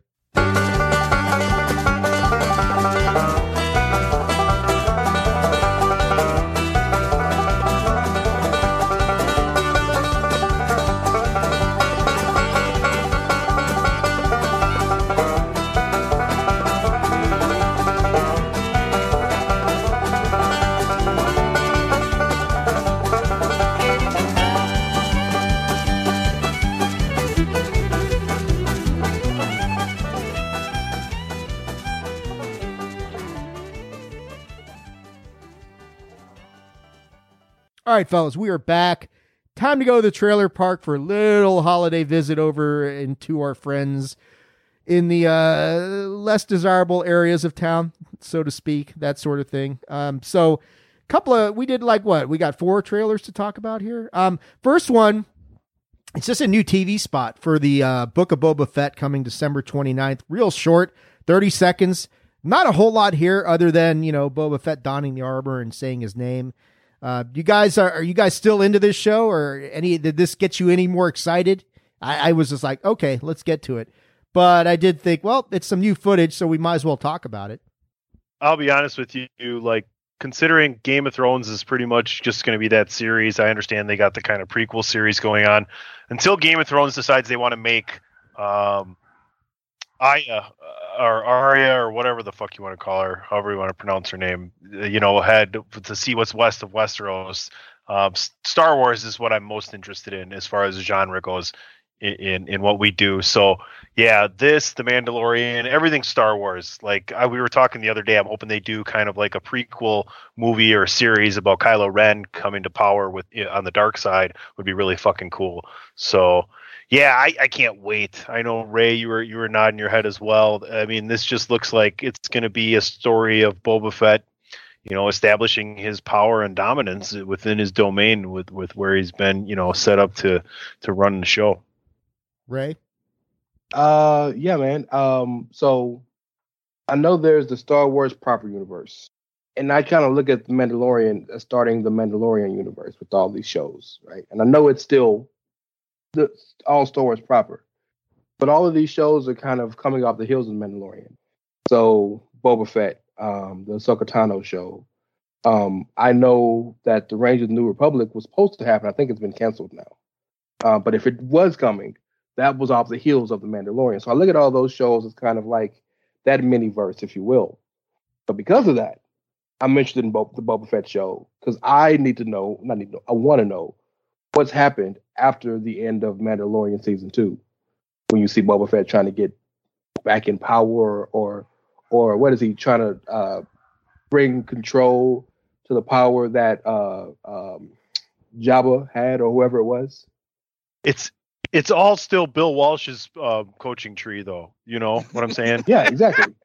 Exactly. Like you can tell Mike Holmgren's coaching staff from the Packers Super Bowl win in the 90s, but we're still all under Bill Walsh here, right? So don't go running around like this ain't still fucking Star Wars. You just piqued my interest. Apparently, Boba Fett is running the West Coast offense. So okay, cool. But that's a really good way to put it, though. Do you know what I'm saying? Like, I completely get it. We're exploring a different coaching tree. Like, Bill Parcells has one hell of a coaching tree, but right now we're looking at Bill Belichick specifically. So you're saying the Book of Boba Fett is the run and gun offense, is what you're saying? Run and shoot. That Ready too. to shoot. That too. I just hope it doesn't turn into the wishbone. Is all I'm saying. Let's go. That's hilarious. Shout out to Bill Walsh, because I mean Stefanski, the coach of the Browns, he's like a distant cousin on that tree. Like if you watch the Browns, they're clearly running a variation of the West Coast offense. So shout out to Boba Fett. Shout out to Bill Walsh. Yeah, my thoughts on this trailer. Yeah, it didn't pique my interest. It didn't make me feel one way or another in regards to wanting to watch this show. I'm still the rise. Not even the Rise of Skywalker, the last Star Wars movie they did in the trilogy, that still has left a bad taste in my mouth in regards to the Star Wars franchise. That was the Rise of Skywalker. I'm trying to rinse it out, man. I'm trying to rinse it out. I think you have your title there, though. I think Bandwagon Nerds, Boba Fett, and Bill Walsh. Wow. The Bill Walsh learning tree. Yeah. I mean, obviously I'm going to watch this anyway. I don't necessarily share Mr. O'Dowd's sympathies or his feeling that Boba Fett is an overrated character, but he'll bitch about it the whole time. It'll be will. perfect. It's like exactly what he wants. It's a series where we're all going to gloat about it, and he can nitpick it and still enjoy it at the same time, right? Whether he says it or not, it's another fucking Zack Snyder cut of Justice League. So we know you liked it, Patrick. We know you liked it. You know, anytime you want to put a watch party together and check out, episode 1, Phantom Menace, I'm in there like swimwear. Favorite Star Wars movie. Hey, shout out to POD, man. I'm with you, brother. I'm on that soapbox with you, man. We like back to back, like in them kung fu movies, thwarting all y'all melon farmers off. I'm with you on that soapbox pod. I'm with you, baby. I'm gonna start calling it a Tide Pod. Is that cool or a Tide at Pod? least funny? A Tide Pod. There's a title for an I episode. like Tide Pods. Yeah, there you go. Biscuits and gravy. Moving on to the next trailer. This one was much better. This movie, DC League of Super Pets, looks far better. Tide Pod, Boba Fett, and Bill Walsh. Bandwagon Nerds 10, whatever the fuck this is. Yeah, 107. This movie, DC League of Super Pets, looks better than it has any business being. And I dug this trailer. Dwayne Johnson's in there. Kevin Hart's in there. You get, and it's kind of the reversal of Eternals that we talked about a few weeks ago, Ray, where the Eternals mentioned Batman and Superman by name. Here, Superman mentions Iron Man by name and then quickly disses him. Awesome. Yes. So, what did you guys think of this trailer? I'm going to turn it over to Christopher Platt first. Your thoughts on this? This trailer is a lot of fun. The DC League of Super Pets, the Justice League has pets and they're getting into trouble and probably having to rescue their masters from nefarious situations. What were your thoughts on this trailer? This looks like a lot of fun. It gave me Shrek vibes, and it's kind of similar to something that Ray said earlier about how a lot of these animated films, yes, okay, technically they're for kids, but there are some adult jokes in there as well, because they know we gonna have to go watch them with our kids anyway, so they might as well make something entertaining for us as well. But it kind of gave me those vibes, and yeah, this is going to be funny as hell. And I'm kind of looking forward to this. I'm not gonna lie. I think it's gonna be a good time. Like is it gonna win an Oscar or anything like that? Of course not. But it might be a good waste of 2.5 hours of your time. Have a good time. Ray Cash, your thoughts on the DC League of Super Pets? Pretty damn good cast, that's for sure. Voice casting, fantastic cast. I think it's gonna be real fun. I love when people think outside the box and they see things that everybody else sees, but nobody pays attention to. Every comic fan knows about Crypto. Nobody's ever thought, well, what if Crypto was the star of the show? So I think it's really cool to flip that. My only problem with the movie, and I'm not going to care when I watch it, the only problem is when it comes to voice casting, we have gotten so good over the past 20 years of matching a voice with the character. Kevin Hart's voice does not match that dog. And so, go ahead. My bad. I was just going to say, man, speaking of crypto, man, make sure y'all buy into New Cypher. I made my first profit in the crypto market through New Cypher. Go get you some New Cypher, motherfucker, okay? Thank me later. This public service announcement has been brought to you by Christopher Platt. You can also find New Cyphers on the BET Hip Hop Awards. Go ahead, Tony. No, I'm dead ass. In you, Cypher. Go get you some New Cypher. It's still cheap right now. It's on the come up. It's on the come up. 10 years ago or 20 years ago, hey, I need to get some of this Amazon stock. 30 years ago, hey, I need to get some of this Microsoft stock or Apple stock. I'm not saying, I'm just saying. Listen, I got a junk drawer full of Thomas Jeffersons, so I'll be fine, okay? Them $2 bills, you wonder where they went? They're all in my junk drawer, baby. I'm just saying, I've made a 200% profit. I wish I would have put more into it. This movie looks great. I'm more likely to see this than Encanto. I'm interested. What do you do when you're not winning at something? You go ahead and you cheat. No, you make sure that the talent that's coming up is going to make sure that they're going to help you win, right? So what does DC do? They're attacking the audience and bringing in significant big guns to let little kids know that, hey, DC is the brand you should be watching here. So I see it as a strategic play. They spent a lot of money on these voices. If you look at the long list that comes up at the end of this of people that are not cheap to pay to do something like this, especially them knowing it's DC, this is a strategic play for the future. And I'm looking forward to it. I think it's going to be really good. I think it's a really good concept. The play between The Rock and Kevin Hart is definitely going to set this off. Yeah. They can figure out which characters are going to be really good, and you're going to see multiple movies from this. I would not be surprised at this point if Dwayne Johnson didn't have a DC tattoo somewhere on his body, property of Warner Brothers, because they have invested heavily in The Rock. That is for damn sure. So it looks really fun to me. Like I said when I first saw this movie looks a lot more fun than it has any right to be. So we'll see. I'm definitely interested in this. I think it comes out next spring is what I'm guessing, sometime in the spring of 2022. Another movie that's going to be coming out, is it 2022 or 2023 for Jurassic Park Dominion? I'm not sure, but they dropped on us. This is not so much a trailer as it was the first 5 minutes of the movie, the prologue. Before you move on, I wanted to, does everybody know what DC stands for? Distinguished Competition. No. Detective Comics, isn't it? Dewey's Coochie? Right. No, Dave's right. It's Detective Comics, and I was just waiting for a pause there before you moved on. I apologize, I missed it, but The Rock does have a DC tattoo. Most of the time it is just DC, but at certain times it does read out in full Detective Comics. So he does have that tattoo. Just wanted to, I'm not sure if, Yeah, I have one of those tattoos too. It says PT, but then at certain times it says Pat. Wow. Hey, apparently it still works. Though. So good on you, Dave. Kids, this is what happens when you eat Tide Pods. It's all coming full circle right now.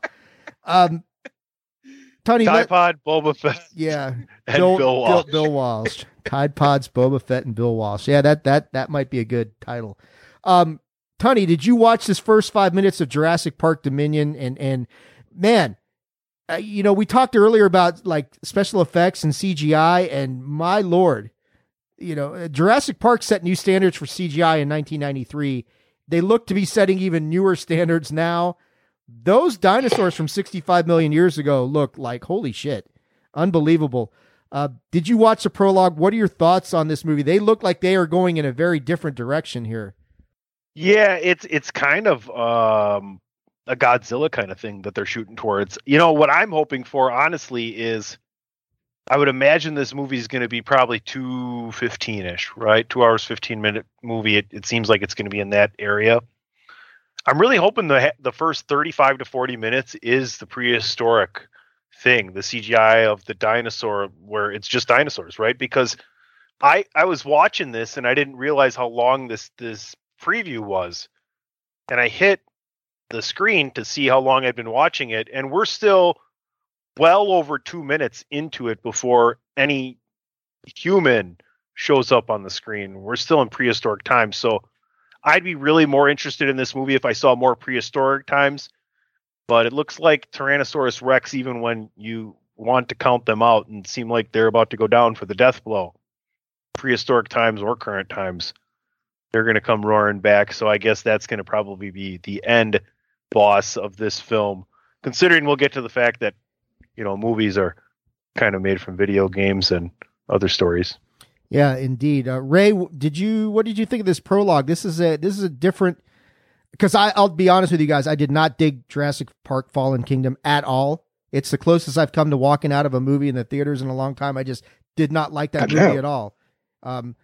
But this movie has got my interest because it looks like they are doing a little bit of this one had a kind of a Stranger Things vibe at the end where they shift over to, it's not present day because they're at a drive-in with your favorite movie, Ray, Flash Gordon.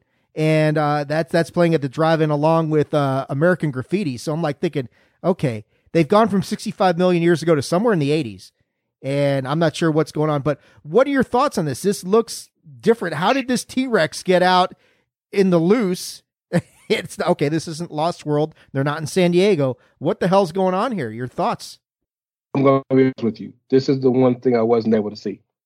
So I haven't seen the prologue. I haven't seen it. It's on my list. I was going to watch it. You posted it, Ray. Can I answer that question though, Dave? This is what happened before they opened up the island. I think something got loose. I think someone found what they were doing. The big thing about it was the mosquito. They showed the mosquito again. So somewhere someone else did this. Maybe this is where the mad scientist bought this from whoever gets busted for this or moves on. And this is how those stories start. So obviously this is a precursor to the original Jurassic Park, which is out on some island in the Pacific or something like that. And if it is, I'm all in because I would love them to do something to expand upon the original stories more. Because Chris Pratt has been fine, but I haven't really dug the whole Jurassic World Fallen Kingdom shit. So you seen it, Chris? You seen this? Yes or no? Yeah, go ahead, man. But yeah, say what you want to say. I'm hoping that the guy who shot at the T-Rex around the drive-in movie theater and missed, and the tranquil dart went into the windshield of the car of the people at the drive-in movie theater. I'd love to see those people like get tranquilized from the juices that come out. I'd like to see it go into their eyes and them get dinosaur tranquilized. You know, what does that look like? Are you Tide talking Pods. about? That's funny. I was gonna say you going George Romero on us, sir. Is that where you're going? Bill Walsh. Do you think Bill Walsh could take George Romero's characters and turn them into a contender? Like, give Bill Walsh how big is a football team? 56 people? Take 56 zombies and turn them into a contender?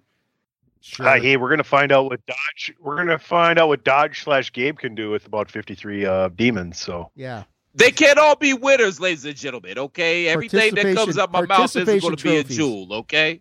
Yeah, it's not going to be a jewel, okay? All right. Chris, what do you think of this prologue? I mean, hard to call it a trailer as more of like a preview. I'm here. I absolutely adore the Jurassic Park universe, man.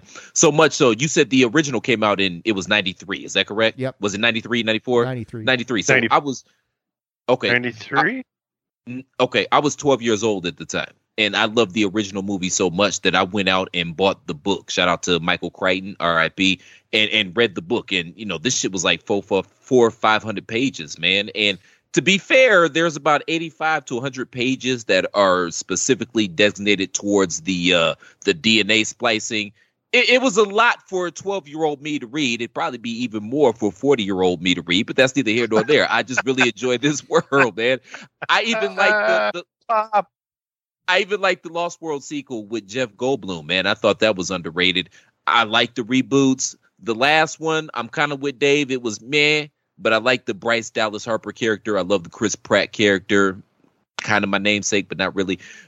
So, yeah, I'm here for it. And I want to see what they do. I like where Tunney went when you said that it was very Godzilla-ish, because I kind of got those vibes as well. But I'm all in, and I'm here for it, and I want to see what they do. Yeah, I agree. It's going to be I want to see them do something different with this franchise because there's so much fertile ground, but I think the things that stood out in the prologue to me are that the dinosaurs from 65 million years ago had a definite, distinctly different look than the genetically spliced ones that we've seen throughout the series. Like the T-Rex at 65 million years ago, some of them had feathers on them as they were evolving through this thing. It's like, oh, okay. That's a little bit different. Well, so go ahead, Tunney. That does lend itself to the theory that, the closest relative right now to dinosaurs is in fact birds. Yes.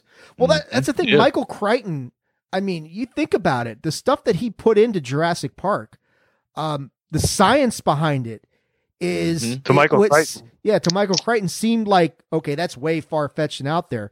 But they have now, scientists are trying to make Crichton's science work.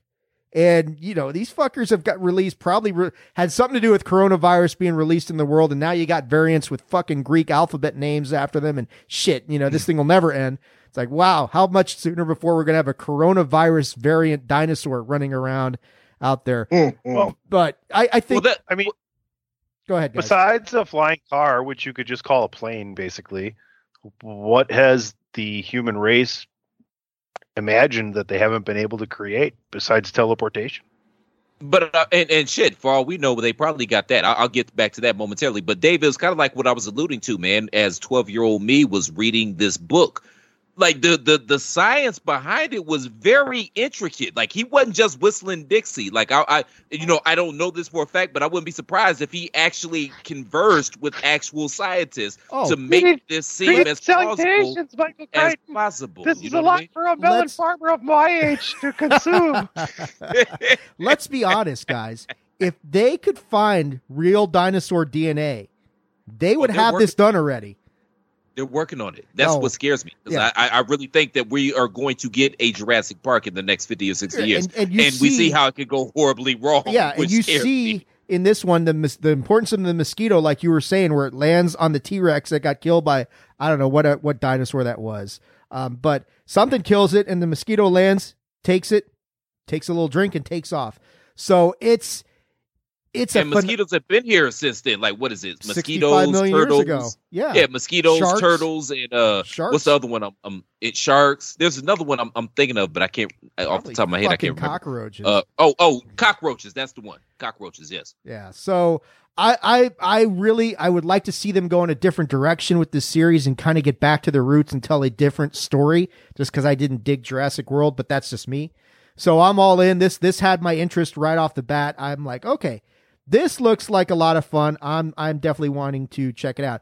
Ray, I'm going to kick this over to you because you shared this trailer, and I don't know shit about this show. But you shared a trailer for Euphoria Season 2. Similar to earlier, and Tunny's watched it too. So similar earlier to the whole discussion about Encanto. Sell me. You guys sell me. Chris, have you watched Euphoria?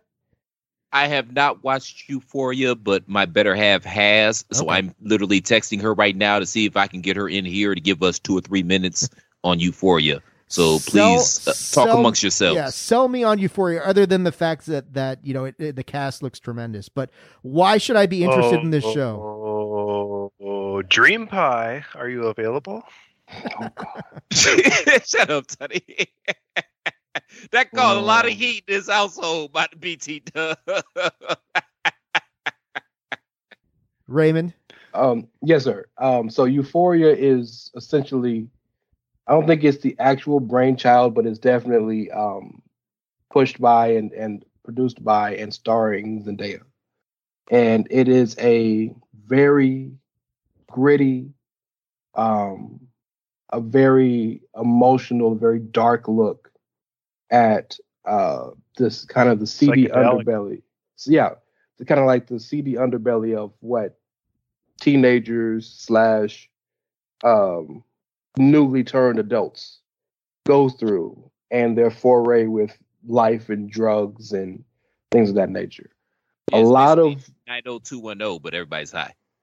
No, it's not anywhere. Not even really close. No, it is. Everybody's high. Oh yeah, that's definitely a part of it. But it is. It is. You know what? Maybe if Aaron Spelling imagined 90210 in 2021, maybe it'd be closer to that. Sure. But it's I gotta be honest with you, man. This is one of those shows. Tell me if I'm wrong. Tell me I'm wrong. It's one of those shows you can't really explain. Well, it's less of a story about teenagers getting into drug abuse and becoming adults way too soon, and more a story of circumstance within a few families, some that are privileged that don't necessarily get into the right way of using that privilege, and some that are necessarily not that privileged and fall victim to their surroundings. I think that's a little bit more accurate statement of what the show is. Zendaya is fucking excellent, by the way, as she is in many other things. So it's interesting. If you've had a number of different life experiences and in number of different situations, there's a lot of different things to relate to in this show. And it does show you how young adults have to deal with those situations, whether you believe it or not. Mm-hmm. Judging from the reaction of Mr. Platt, we are not going to get a cameo from Amber to explain this series. Yeah, it's all bad, Dave. It's all bad. All right. Well, Zendaya is one of these stars. Pickles and ice cream. Plaid. Pickles and ice cream. Yeah, She'll love you for it. Talk about people who are blowing up right now. Zendaya is one of Arby's them. curly fries. Oddly enough, Arby's curly fries. That's the craving. Yeah, thus far, yeah. Arby's curly fries. Mean, that's better than pickles and ice cream. To be honest, with you. You should just walk up to her with the curly fries and be like, "I'm Chris Platt," and then whip it out and be like, "I got the meat." See what happens. No. Arby's curly fries, and there was another one too. I can't remember what it is. Hopefully, by the time before we get off the air, I'll remember. But yeah, Arby's curly fries. You'll have to go definitely. get it as soon as we get off the air. Is it a fillet of fish? Much. Is it a fillet of fish? No, it was a steak, by the way. Dave, by the way, got her to throw it on the grill. I convinced her to let me throw it on the grill, and now she will not question me anymore on what I want to do with the meat. So that happened. When women don't question what you want to do with the meat, that's a good thing. You know, that's gotta be that's a win. That's the dream. That's the dream, man. Everybody's looking for three holes open for business. There's the title for you. All right, let's take our second and last commercial break. Then we're going to come back to a quick take a look at some news around the nerdosphere and call it an episode. You're listening to episode 107 of Bandwagon Nerds on the Chairshot Radio Network, a part of thechairshot.com. Promotional consideration paid for by the following. Hey folks, PC Tony here. Thanks to our new partnership with Angry Lemonade, you can save 10% on physical products and digital commissions using the promo code ChairShot. Head to angrylemonade.net to check out their amazing catalog of products and services. Use the promo code ChairShot to save 10%. That's angrylemonade.net. Thechairshot.com. Always use your head. Chris, can we get the Cliff's Notes on ProWrestlingTees.com/thechairshot?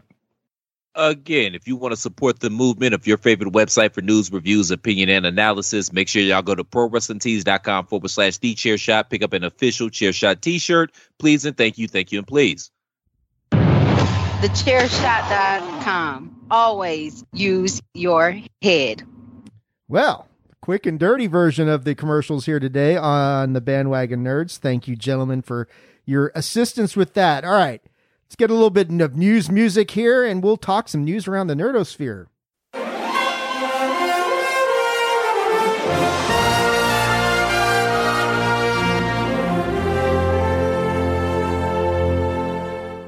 Here we go.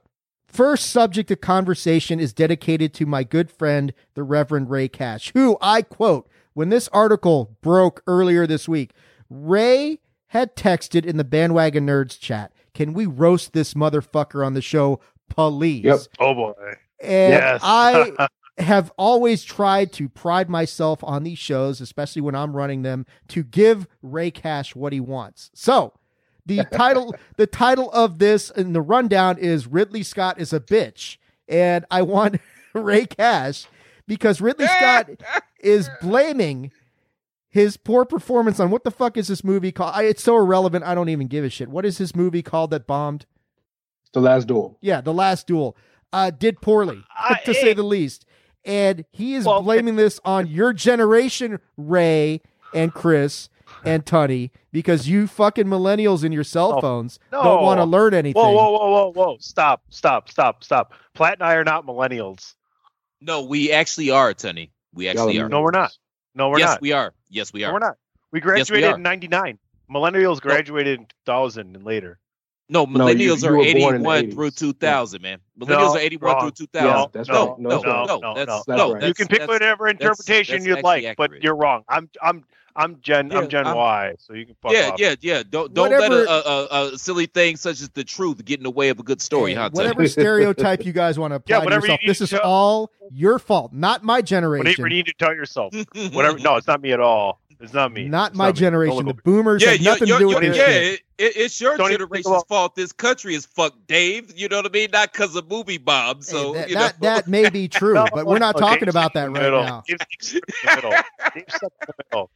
Dave's not a boomer. I love you, Dave. You know I'm just talking shit, man. Look, I want to turn this over to Ray, though, because, I mean, is there any credence at all to the bullshit that Ridley Scott is saying that his movie didn't reach the right audience because these people with their cell phones don't want to be taught anything? Ray, you wanted to roast this motherfucker. Here's your forum. Roast away. Ignite. You should use the fire key from Lock and Key, right, Tony, to ignite this bitch.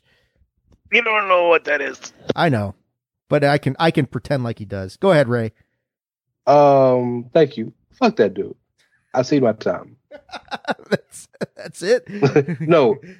So look, the fact that he blames that on millennials is laughable because the movie was bad. Simple as that.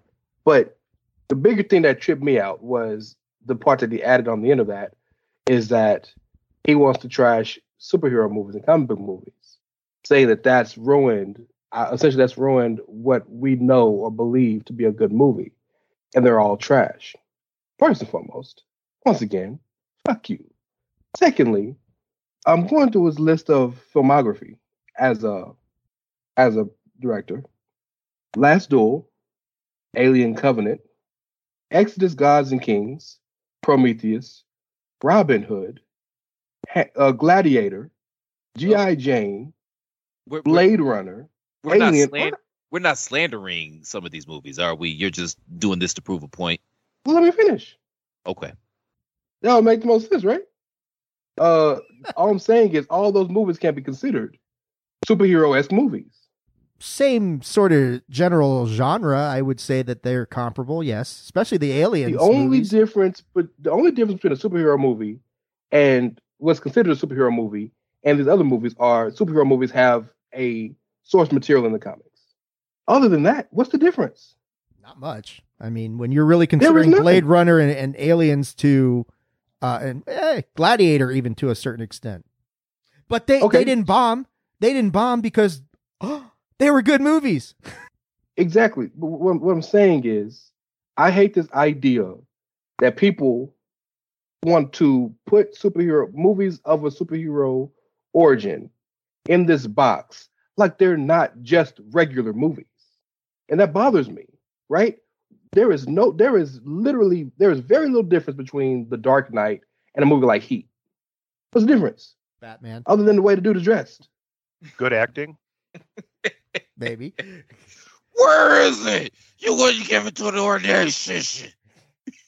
Don't act like y'all know what I'm talking about. Yeah, come on now.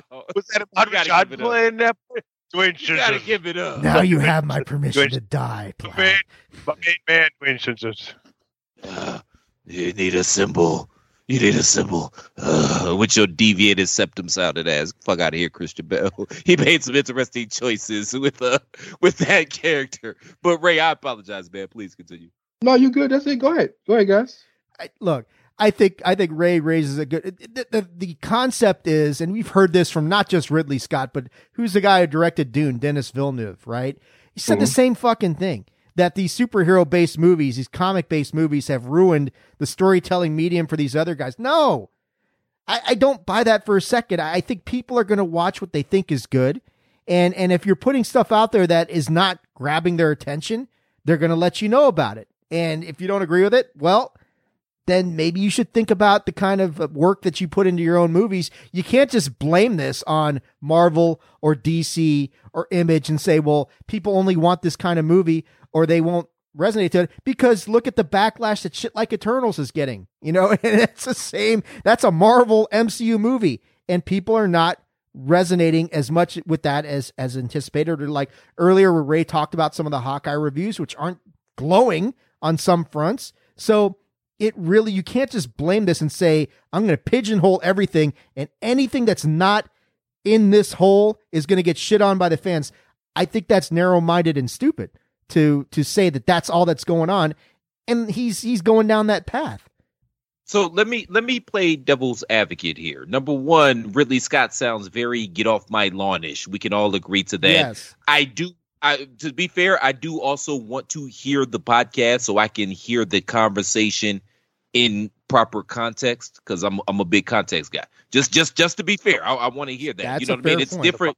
It's different when you read something as opposed to hearing the context in which it was spoken. You know what I mean? Very true. But Very true. And you know, bro, you got Ben Affleck, you got Matt Damon. There were some other stars too, man. Off the top of my head, I can't remember. And the shit bombed. And I understand why you don't want to blame Disney, because Disney owns everything. So you can't just come out and say fuck Disney, because Megan Fox did that several years ago in an interview. I believe it was in GQ, if I'm not mistaken. Haven't heard from her since. Exactly. Well, I mean, you can't come out and say that. Yeah, she's not acting, but she's still famous. She's famous, but bro, man, the trajectory she was on isn't where she's at right now. Like, she was headlining major motion pictures, not good pictures, but major motion pictures. Like, she was on the come up, and they got her about that Transformers franchise, and yeah, she's headlining Benihana somewhere right now. Go ahead. I think she's going to be wrestling Heidenreich this weekend in a Golden Corral parking lot. Like, that's where we at. There you go. All you can eat, baby. No, But we've heard similar sentiments. We talked about Tony Scott. We talked about the director of Doom. We've even heard similar sentiments from Martin Scorsese.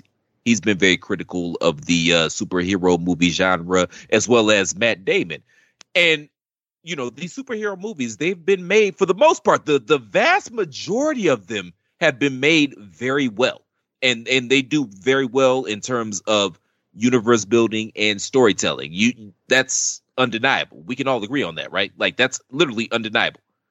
But if you're coming from their perspective, like, these are melon farmers that, you know, had hits on hits on hits, and they're from that old school Hollywood. Like, they're artistes to their core. I'm not saying that what they're saying is good or bad, right or wrong. I'm just trying to offer a different perspective. There's a case to be made, like, with all of these superhero movies, you know, the goal now is to make as much money as you possibly can. And what that means is you have to appeal to the broadest audiences that you possibly can, which, when you do that, there's a lot of times where the art itself kind of suffers, because, you know, on its surface, the bare bones of it, art is supposed to hold up a lens to society. It's supposed to be boundary pushing. It's supposed to be genre bending. And some of these superhero movies, they don't necessarily allow for you to bend those genres, for you to cross those boundaries. You know what I mean? You kind of got to err on the side of caution, because we're trying to make the most money that we can. And I mean, look at where Hollywood has diverged. Now, I don't blame the superhero movies for that. I don't blame the millennials for that. That's eye rolling. But I'm saying, look where Hollywood is at right now. Like a movie like a Donnie Darko or like a Memento, that shit couldn't even be made right now. Like, it would probably end up being like a 10 episodic Netflix episode, which, as I said, actually kind of sounds dope as fuck. But y'all understand what I'm saying? Like, it's less art. It's more kind of like the movie equivalent of fast food. I think that's where they're coming from. I don't necessarily agree with everything that they're saying. Again, I just wanted to play kind of devil's advocate here, man, and give an alternate perspective, because how good is this podcast if we all saying the same shit? You know what I mean? That's a fair point. I mean, and you raised some good points, that the whole notion that comic book movies, superhero-based movies, are all this same cookie-cutter formulaic nonsense, which I don't agree with. But, you know, and that's... I'm not even saying I agree with it, but I understand where they're coming from. Like, there's a segment of the population that will say that. Absolutely. The smart people aren't necessarily telling brand new stories. They're telling stories that are new to people that haven't heard them before, and putting them on a grander scale, on a grander scope. And who knew it took Christopher Platt 2 hours to really get into his vibe on a podcast? Obscene finger gestures on the Bandwagon. Why the fuck am I here? Like, y'all know I'm gonna say some shit. Like, why am I here? I think Tony's just criticizing. It took you a long time to get warmed up, Chris. I was just like, bro, we're 2 hours in and almost 2 hours in, and look at him go. Wow, he's going now. Damn. Yeah. Ray, you got anything else? You want to roast this motherfucker more? Or are you satisfied that we've raked him over the coals enough? I mean, it's all good. I disagree with everything. There's no difference between a superhero movie and a regular movie. Plot for plot. There's no difference. Just a story. Plot for plot. Plot for story. plot. Yeah, exactly. How are you going to tell the story? Yeah, what's the difference between any Marvel movie and Alien? What Ridley Scott does in Alien is unfathomable. It's not possible in real life. What's the difference with between what anybody does in regular movie? It's ridiculous to me that we even look at it like they're different. It's just a regular movie. What's the difference of Age of Ultron and How to Lose a Guy in 10 Days? There's no difference. There's a fucking hero and then there's a fucking okay, now I don't know if that's a 1-to-1 comparison. There's no difference between Endgame and Superbad other than McLovin, right? That's what it really comes down to. But that kind of proves his point, though. Like a movie like How to Lose a Guy in 10 Days, I don't think that gets made nowadays. And I'm not thinking that they're talking about what's happening right now. They're talking about the future of the genre, of the art form, which every art form has done this. Once a motherfucker found something that worked and made money, that became the formula. And then the art form itself ended up getting watered down. We've seen it with rock and roll. We've seen it with jazz. We've seen it with hip hop. Wash, rinse, and repeat. And I think they're using the superhero movie genre as a proxy for what they're actually trying to say. Maybe they're not verbalizing it as well as they should. But I think that they fear for the future of the art form. I disagree with what they're saying when it comes to the superhero movies. Like, we're all on the same accord. I'm just saying I understand what they're trying to say. That's all. But you act like it's multiple studios making superhero movies. It's two. Well, there's just two, though. That's kind of the problem. Guys, it's just two. We can sum this up and generalize it like this. A large majority and vast majority of successful movies over the years haven't been solely stories written originally just to go up onto film. They've been taken from other places and told on a bigger scope. And that's what cinema is to me, especially American cinema. So if you don't like it, don't hate the player, hate the game, and move your ass on over to fucking whatever streaming service that'll pay you money to tell your story there. It's about telling a story. Whether it's the first one or the last one, it doesn't matter. It's how you do it. Well, yeah. I mean, I think when you're at this point where directors are going to basically use the superhero movie genre as a scapegoat for their own failures is a pretty bad leap of logic, in my opinion. 100%. Let's get and Tony, I didn't even know the movie was out, bro. So there's that. Yeah. But you can't blame Disney, and obviously for obvious reasons. But I didn't even know you had a movie out, my dude. Yeah, I hear you, man. Okay, let's move on though, because we talked Amazon Prime a little bit earlier when we talked about Wheel of Time. We talked about the Lord of the Rings series is coming. So there's an article that's going on that suggests that Amazon Prime might be making a Mass Effect series. I don't know how much you guys have played the games, if any. I've played them enough to know that they're fertile ground for an Amazon streaming series. And you know, when I think about it, I think Lord of the Rings and Wheel of Time, which are very similar as far as like the setting is concerned. Now Amazon Prime looking to spend some of that Jeff Bezos fuck money and turn in a space-based series on one of the most beloved video game series of all time. You know, first off, have you guys played Mass Effect at all? What do you think about them turning this into a series? And you know, is using the streaming services to translate video game series into this live-action media, is that smarter than trying to make actual like movies, which have failed dismally over the years? I have not played Mass Effect. I don't think anybody besides you here has played Mass Effect. Ray, have you played it? Yes or no? Man. No, sir. No, sir. I know I've watched DP play it. I know he's played it. This conversation lends itself to the one we just had, because when you're stuck in an era in a lack of creativity, it just lends itself to borrowing ideas and reimagining them in the space that you're good at, right? So we just talked about the comic books lending themselves to telling movies, to telling stories with the movies. Well, now video games are another avenue in which lend themselves to tell a story as a movie. So that's just going to continue to happen. Some of the greatest stories have been told inside of a video game over the last 30, 35 years.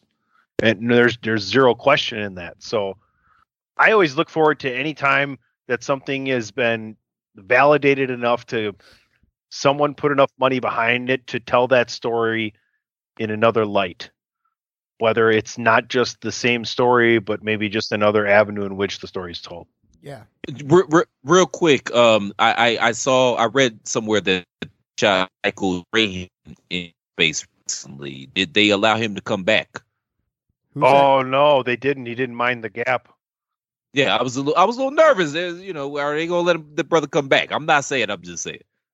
That everybody missed that one. Hey, but Ray's the only one that caught that joke. No, I got the joke. My joke was just better, and nobody laughed. But kind of Ray laughed at mine. Yeah, whatever. But kind of piggyback on what you're saying, though, Teddy, man. Concerning the previous property, man, previous topic rather. It's not what you're good at, it's what works. And that's what happens with art. When people realize and they find a formula that works, they're a lot less apt to take chances on projects that don't work. You know what I mean? That's kind of that's all I was trying to say. And I'm not saying these comic book movies aren't amazing. They're absolutely amazing, of course. But that's all. That's it. But we can keep going. Well, I think before I kick it over to Ray, I just want to touch on something Tunney had said there, which really resonated with me, that some of the best stories that are out there have come from video games. And to date, I can't think of one video game other than Tomb Raider to a certain extent that is really translated over to the big screen, where you could tell why not tell the story of Final Fantasy VII or some of these other things? They're going to make a Last of Us series that's coming, and that ought to be interesting, more zombie apocalyptic shit like that. But I'm all in favor of doing like Mass Effect in a streaming series like they're doing Halo. I mean, you talk about some of the greatest stories of all time. The Halo series is, oh my God. But Ray, talk about the built-in fan bases as well. Oh yeah, is a absolutely. Huge part you don't have to go out and market anything. You don't have to spend anything on your marketing budget. Just tell the fan base, hey, Colonel Shepard, and we're going to make a series about that. And people are like, oh shit, I'm in. Do Knights of the Old Republic as a series. Watch how that explodes. Ray, Zelda. Oh my Jesus! Let's not even get started on that. So why have they not made a Zelda yet? That seems like a layup, right? Not saying they could do it well, but it seems like a layup.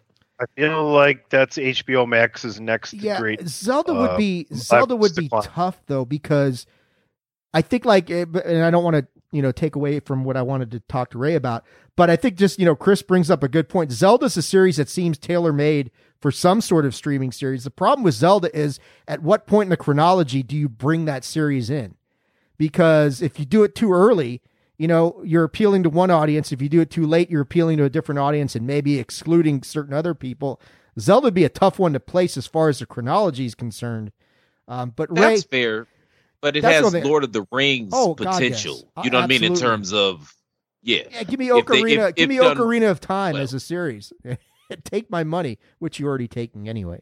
But anyhow, Ray, your thoughts on possibly turning Mass Effect? I know you haven't played it, but just the idea of turning video games into streaming series, maybe not so much movies anymore because that hasn't worked yet. But your thoughts about turning them into like a streaming sort of medium? I'm along the lines of all of y'all. I think Tony was the first to say it, that some of the best stories of recent memory have been in video games. We talk all the time about how Injustice may be the best thing DC's ever done. It's a video game. The Grand Theft Auto series, if you want to be more recent and more fantastical, are fantastic stories. So I think it makes sense. I just Googled a list of video games turned into movies. It's a lot more than we give credit to. Like, you mentioned the Tomb Raiders. There's been an Assassin's Creed movie with Michael Fassbender, the Resident Evils, the Mortal Kombat movies, the two early ones and the newer one that just came out, the Sonic the Hedgehog movie that just came out, Silent Hill, Street Fighter, that god-awful Doom movie that The Rock did. Well, that's kind of what Dave was getting at, Ray. I didn't mean to cut you off, man, but he was saying there have been adaptations, but most of them haven't worked. And then you have movies like Ready Player One and New Guy. Mm-hmm. Free Guy. Free Guy.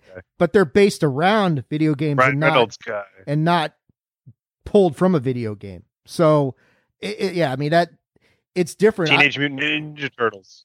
Yeah, all the movies that comic franchise, but sure. All the movies that Ray listed, I don't think you could list the video game that came out with the movie. Right. You couldn't state any one of those that was exceptional, could you?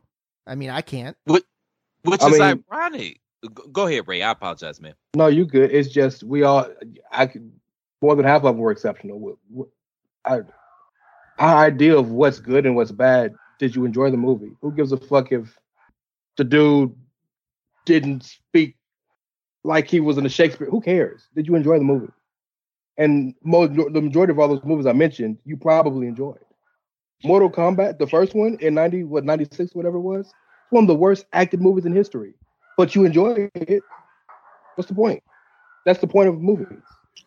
If you want to be upset about not being able to consume the content in which they intended it to be, which is in the movie theater, that's fine, and say you're missing out on an experience, right? But don't be mad at where the stories come from, because you can't judge it as bad just because you don't like the medium it's at. That's wrong. But it's funny because a lot of the new movies, the way that the movies themselves are structured, they're literally video games. Like what's the Zack Snyder zombie movie with Batista and that was literally a video game. Literally. Yeah, spot on. That's true. Let's move on so we can wrap this thing up. Birds of Prey got kind of sort of censored on HBO Max. They, I guess, released the broadcast version by mistake. Yeah. And then they're going to release the R-rated version subsequently. And I apologize for my stupid dogs going crazy. I have no idea what the hell their problem is. But I guess people started to get concerned that, with these movies that have been released theatrically show up on these streaming services, they really don't have much control over which version shows up. Is that something you guys think we need to be concerned about, or is this just a one-time mistake that we don't really need to worry about, or what are your thoughts on this? We're all beating down Peacock customers, right, guys? Yeah. Fuck. But I mean, that's kind of go ahead. No, you got it. Yeah, because you're gonna agree with me, and then you'll tear me to shreds here. So touche, well played for you. But no, it's kind of like what I was referring to earlier, man, about how the art itself is getting watered down because you have to appeal to the broadest possible audience that you can, and you got to be worried about certain things. Maybe somebody might be offended by Harley Quinn flipping somebody the bird, so we got to get that up out of there. You know what I mean? This is business, and business and art don't necessarily always mix. As a matter of fact, business and art rarely mix. I just think it matters on the streaming service. Clearly this was an accident. It wasn't on purpose. HBO Max, HBO is notoriously known for not giving a fuck what's on their stuff. It'd be different if this was a Disney product. Disney wouldn't put Love, Simon on because it was about a gay love. But they got Love, Victor, the spin-off show on Hulu. So if it was Disney Plus, I could get it. Yeah, maybe it's something to be worried about. HBO Max, this was clearly an accident. Tony, any thoughts? Seems like just somebody fucked up. Nothing really to see here, but it did get people on the internet all worked up for a couple days there. That's not hard. No. True. That's something we can all agree on. Nature of the beast, right? I mean, I think we can just keep rolling along here. All right. I agree. Not a whole lot to see there, but interesting how interesting. Wait, we all do wrestling podcasts, so we know something about the internet, people getting worked up over absolutely nothing. Exactly. Yeah. Exactly. Yeah. Ray posted this earlier in the week. I thought it was worth discussing very briefly. Quantumania, also known as Ant-Man 3, has finished filming. I think they started in July. And they got done in November. That's pretty quick for them to be done with principal shooting on this thing. Now we're into the post-editing section. What do you guys got any thoughts about this movie is done in the can? That's a good thing. This is the reason Paul Rudd got Sexiest Man of the Year, because he got in shape for this movie, apparently. Really? Hey, You know he's been in shape for all the Ant-Mans, but shout out to Paul Rudd, man. He's been in our lives for 30 years and looks exactly the same. I'm here for Paul Rudd. That's I'm true. I'm all in on Paul Rudd. That's my guy. He still looks like getting Josh from Charles Clueless. Barkley. Yeah. Right? Paul Rudd getting the Charles Barkley / Karl Malone MVP / sexiest man alive award. Like, we don't need to really give it to one of the sexiest men on earth this year. We can just give it to someone who's been doing really good for a long time. Yeah, but I mean, I'm just gonna say Kang's supposed to be in this one, right? Yes. Yeah. So I'm yeah. Here, the weird thing to me is Next year we have sexiest Kang alive. if we go in order, Spider-Man comes out next in December, then Thor: Love and Thunder next July, Doctor Strange in the Multiverse of Madness next May.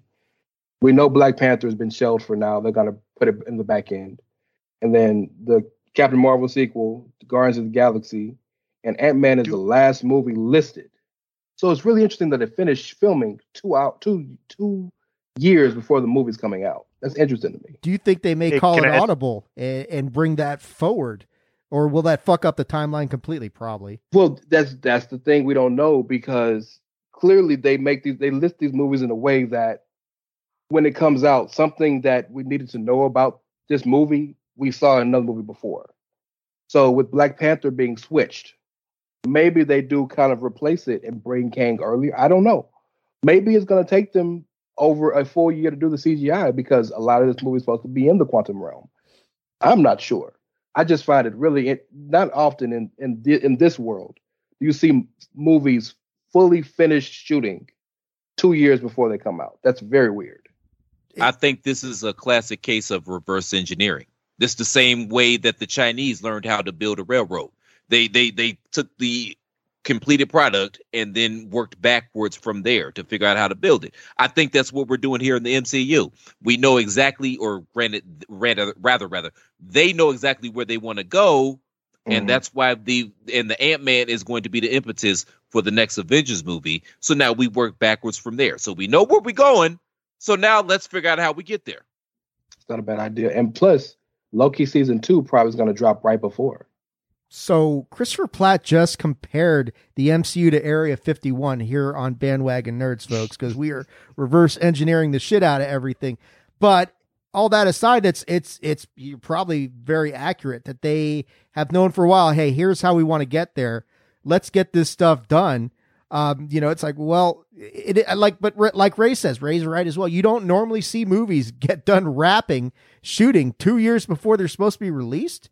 Maybe Kang does something and he's the one who snatches T'Challa and throws him somewhere, and Kang's the reason why we don't have T'Challa in Wakanda forever. Who the hell knows?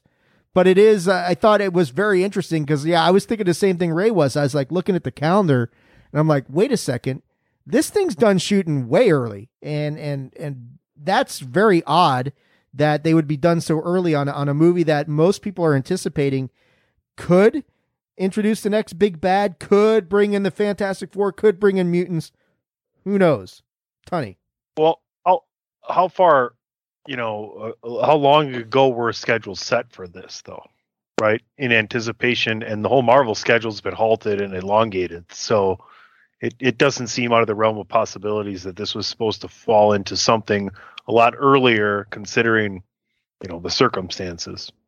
It's going to be an interesting ride to see what Marvel does. I think right now we're in an era where nothing is really etched in stone until it's etched in stone, and everything is like the pirate code. All this shit are guidelines. There's no rules here. We're just dealing with guidelines here. But fellas, I think that is going to do it for this rather long edition of Bandwagon Nerds here, post-holiday edition. It looks like we all got our energy back from the turkey coma we were in. I want to go around the horn and let everybody know, where can they check you out on social media. I know we're all under the Bill Walsh learning tree on this episode, but I just want to know where can people check you out on social media. We will start with the voice of Chairshot Radio, the one and only, the man who answers the Platt signal 60% of the time. He answers it every time. He's the Sex Panther. He's the Sex Panther of this show, Christopher Platt. Where can people check you out on social media, my man? Well, it's 65% of the time, Dave, but there's only a 50-50 chance of that. But y'all can find me on Twitter at The Real C Platt. Again, man, thank you guys for having me on. I always have a ball every time I come on. So thank you guys. I love this show. Seriously, shout out to the 26 listeners because y'all know this is the best kept secret in podcasting. This is an awesome show. And ProWrestlingTees.com/The Chair Shot. And that's all I got. Yeah, the 26. It's like the 300, but only 26 of you. Ray Cash, Reverend Ray Cash. When you are not watching the Baltimore Ravens and doing 20 other podcasts, where can people check you out on social media? Sleep. Damn it. Sleeping? Yes. No, I'm at It's Ray Cash, RAY as in Mysterio, CASH as in dollars. Yes, sir. And of course, the one and only, the commissioner of the Chairshot Radio Network, the one and only PC Tunney. Where can people find you at on the interwebs? That's changing soon, right, Ray? I mean, can we coordinate this month? Just trying to you want to do it? You want to do something together? Yeah, we'll talk later. Another. Okay. Yeah. We're recording on the 2nd, so yeah, we'll have to. Yeah, you can find me at PC Tunney on Twitter and Facebook. What is happening? What's happening, folks? That Twitter name means so much to my good friend Tunney. We'll work it out. Yeah, exactly. You can find me on Twitter at AttitudeAg, that is at AttitudeAGG, and on Facebook.com/Attitude of Aggression.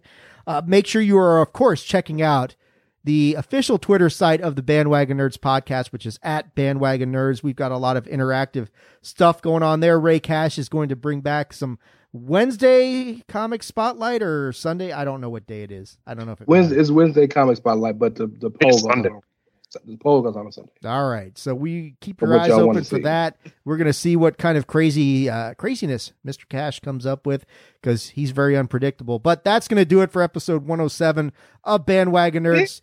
Hope everybody had a very, very happy Thanksgiving. Now, get out of the basement. Stop eating turkey. Get out into the sun, maybe. And just get some fresh air. You know, you guys got to get out of the basement. Watch some of these great shows and these great movies we've talked about. Until next time, you've been listening to Bandwagon Nerds, a part of the Chairshot Radio Network, right here on thechairshot.com. Turkey for me, turkey for you. Let's eat turkey out of my big brown shoe. Turkey lurkey dee and turkey lurkey diddle. Chris Platt plays with himself with the fiddle. I need a few things from the grocery. Do things alone now mostly. Left me heartbroken, not looking for love. Surprise in my eyes when I looked above the checkout counter and I saw her face. My heart stood still, so did time and space. Never thought that I could feel real again, but the look in her eyes said I need a friend. She turned to me, that's when she said it. Looked me dead in the face, asked cash or credit, and I shizzed in my pants. It's perfectly normal, nothing wrong with me, but we're going to need a cleanup on aisle 3. And now I'm posed in an awkward stance because I shizzed in my pants. To be fair, you were flirting a lot, plus the way you bag cans got me bothered and hot. Please stop acting like you're not impressed. One more thing, I'm gonna pay by check. Last week, I saw a film. As I recall, it was a horror film. Walked outside into the rain, checked my phone and saw you rang, and I jizzed in my pants. Speeding down the street when the red lights flash. Need to get away, need to make a dash. A song comes on that reminds me of you, and I jizz in my pants. The next day, my alarm goes off and I jizz in my pants. Open my window and a breeze rolls in, and I jizz in my pants. When Bruce Willis was dead at the end of Sixth Sense, I jizzed in my pants. I just ate a grape and I jizzed in my pants. I went jizzed in my pants. Seriously, you guys, can we? Okay. I jizz right in my pants every time you're next to me.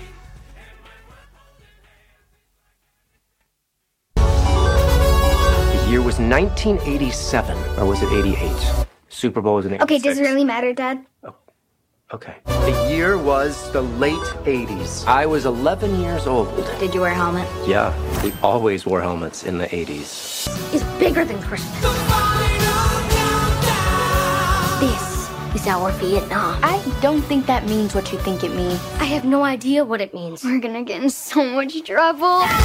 Say goodbye to your credit card rewards. Greedy corporate mega stores, led by Walmart and Target, are pushing for a law in Congress to take away your hard-earned cash back and travel points to line their pockets. The Durbin-Marshall credit card bill would enact harmful credit card routing mandates that would end credit card rewards as we know it. If you love your credit card rewards, tell your lawmakers, hands off my rewards. Tell them to oppose the Durbin-Marshall credit card bill.